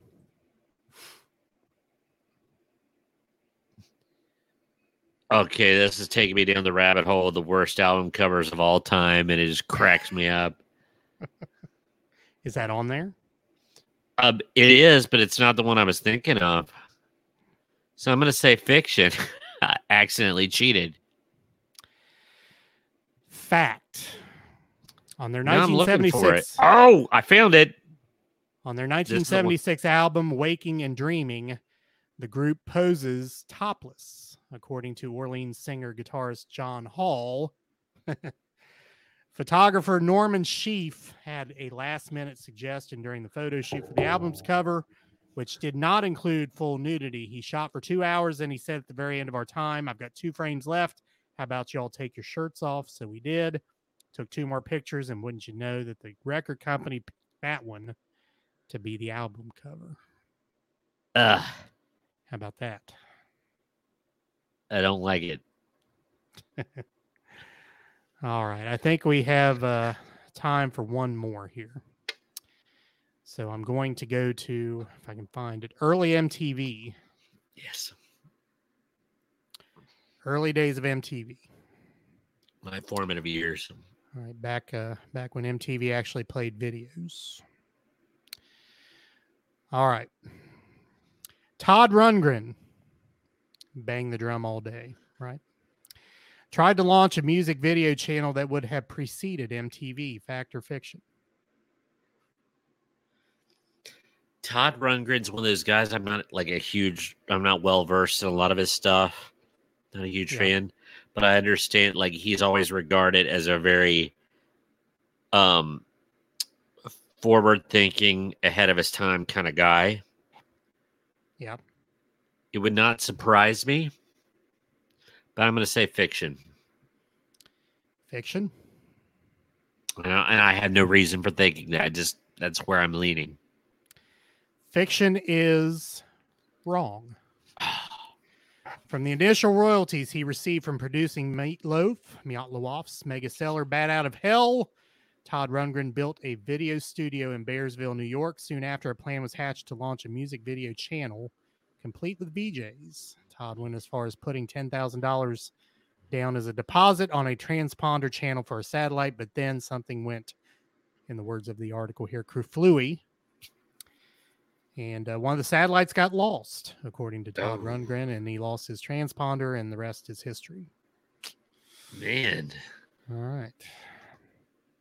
Jim said fiction, by the way. Yeah. All right. Devo's Whip It video contains footage of a pornographic film. Fact or fiction?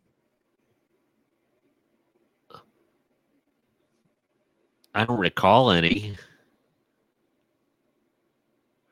I just remember. No, I'm going to say fiction.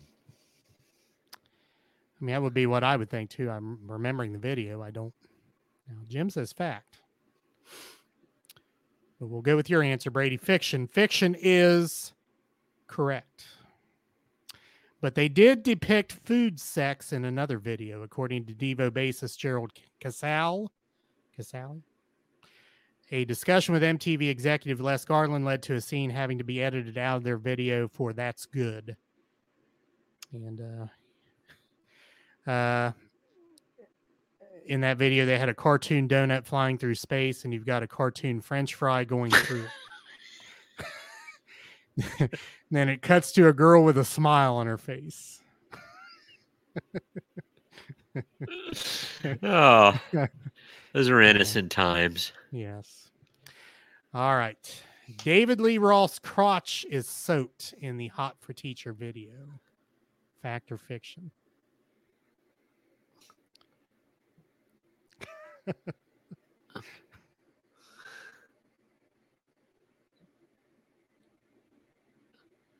I don't remember paying much attention to David Lee Roth. Or David Lee's Roth. Yeah. I think I chose the wrong one there. Is Roths.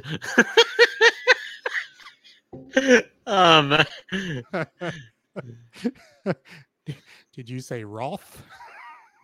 No, I said Roths.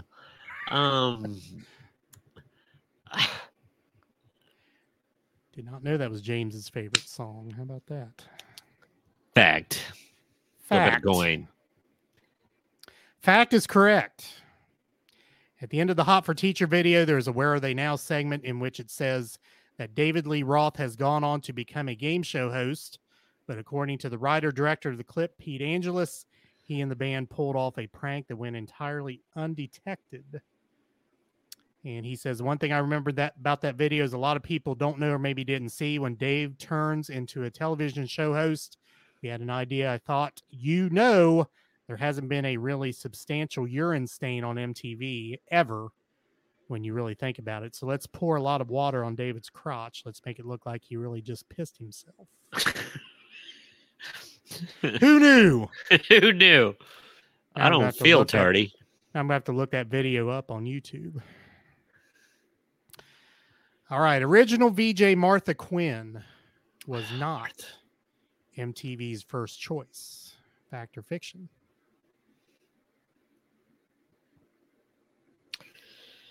See, I think I remember reading someplace that she jumped off the screen test because she was the girl next door.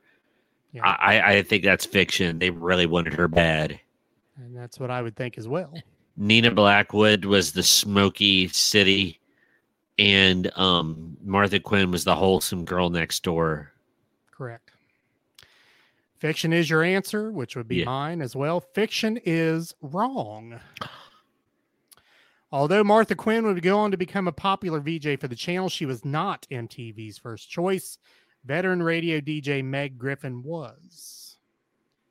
As Nina Blackwood recalls, they hired me first, then Mark, then Meg Griffin. Meg Griffin decided she didn't want to do TV. She wanted to stay with radio. So the rest is history. I loved Martha Quinn. Yes. In many ways. Yeah, she was so cool. Madonna was nearly killed when she got too close to the lion in her Like a Virgin video. Fact or fiction? That just sounds made up. That sounds like fiction. She clearly says she made it through the wilderness. So the lion couldn't have touched her. Fiction is correct. The lion did get a little growly in that one, but it was on the set of Madonna's video for Burning Up, where she nearly met her doom. Nearly killed her on her first video because we had a cherry picker looking down on her at a lake.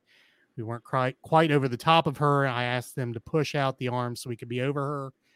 As we reached over her head from 50 feet with 22 tons of metal, I looked back and saw that as we were extending, the back wheels of the crane had lifted off the ground.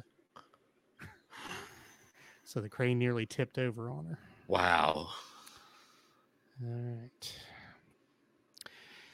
Next question. I think this is probably common knowledge. By the way, Jim said fiction on that, so fiction is correct.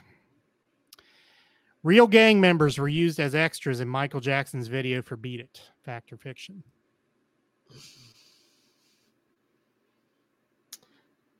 I'm going to say fiction because they danced too professionally. See, I say fact because I think it is fact. Okay. You say fiction. We'll go with your answer, fiction. Fiction. Jim said fact, by the way. Fiction is wrong. At Jackson's suggestion, real LA gang members were brought in as extras.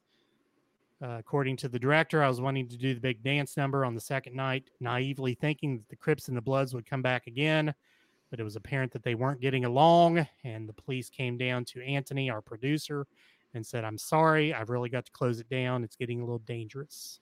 So the dancing part of the video was not real gang members, but there were real gang members in the video. All right. For the first 3 years, the MTV Video Music Awards were hosted by the VJs. Fact or fiction?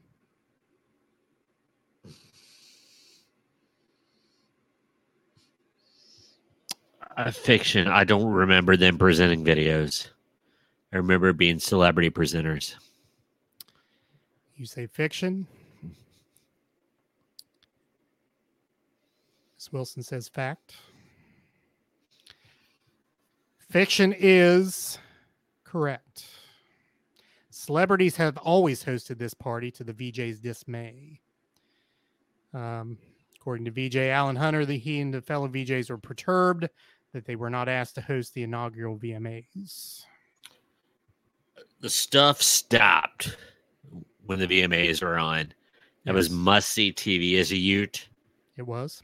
I scheduled my social schedule in 6th and 7th grade around watching the VMAs. Correct. All right, Brady, you probably know this one.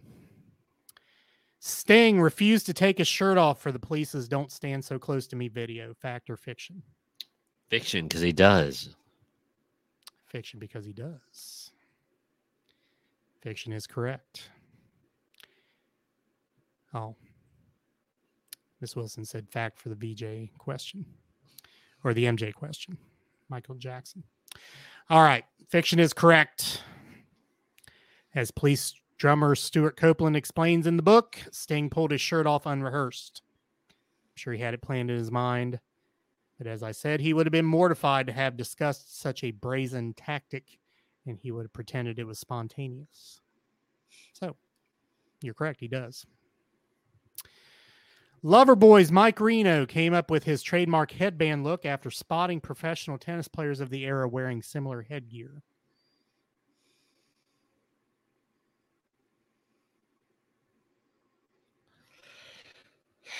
Working for the Weekend and Bjorn Borg. I'm trying to see if they were peers. McEnroe wore headbands too. He did, but I think Bjorn Borg. Yeah. I'm gonna say fiction. That doesn't feel right. Jim says fact. Brady says fiction. Fiction is correct. According to Loverboy guitarist Paul Dean, he was the gentleman that turned his singer on to wearing a headband, spotted in such popular clips as Working for the Weekend and Turn Me Loose. Quote, I wore a headband that first night, and Mike liked the idea and stole it off of me, the son of a blank. All right. Last question. Apollonia. I knew you'd say that. Was a video vixen, not just for Prince, but also for Eddie Money. Fact or fiction? It doesn't tell us what Eddie Money song. It does not. Well, Eddie Money, rest his soul, tremendous musician, but not a super attractive gentleman. No. And I think Apollonia would have been out of his league for being 2 Tickets to Paradise. So I'm going to say fiction. Brady says fiction.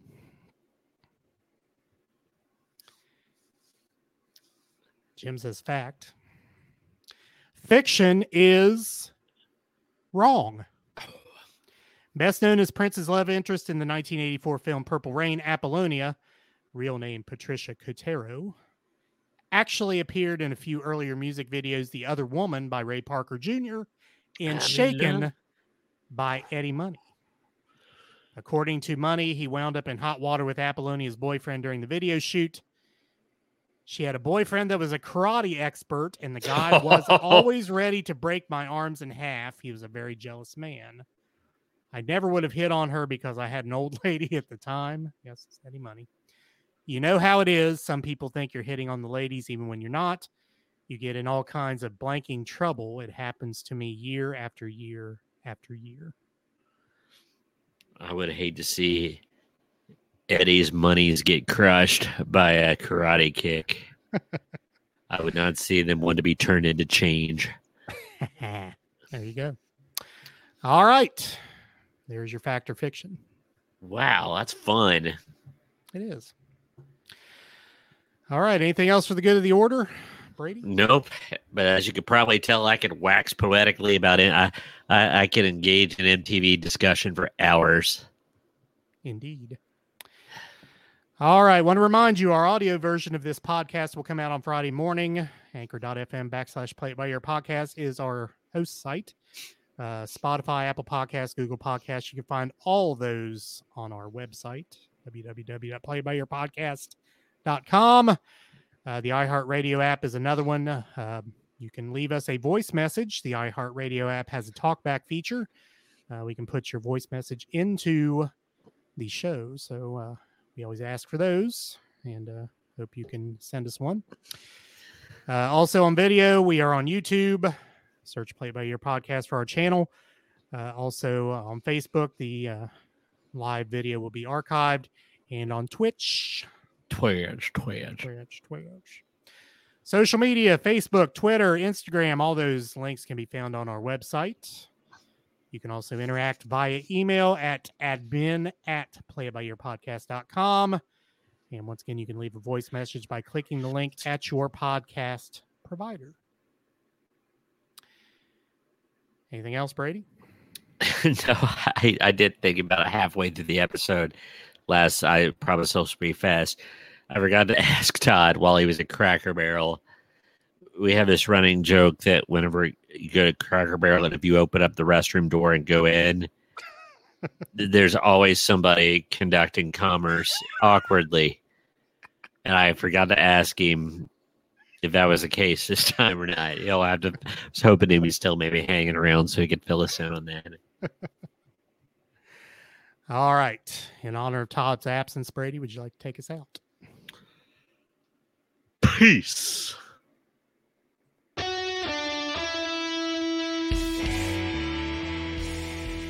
Thanks for listening to the Play It By Ear podcast. You can follow us on Facebook, Twitter at Play It By Ear Pod 2, and our website at anchor.fm/Play It By Ear Podcast. Thanks again, and join us next time as we play it by ear.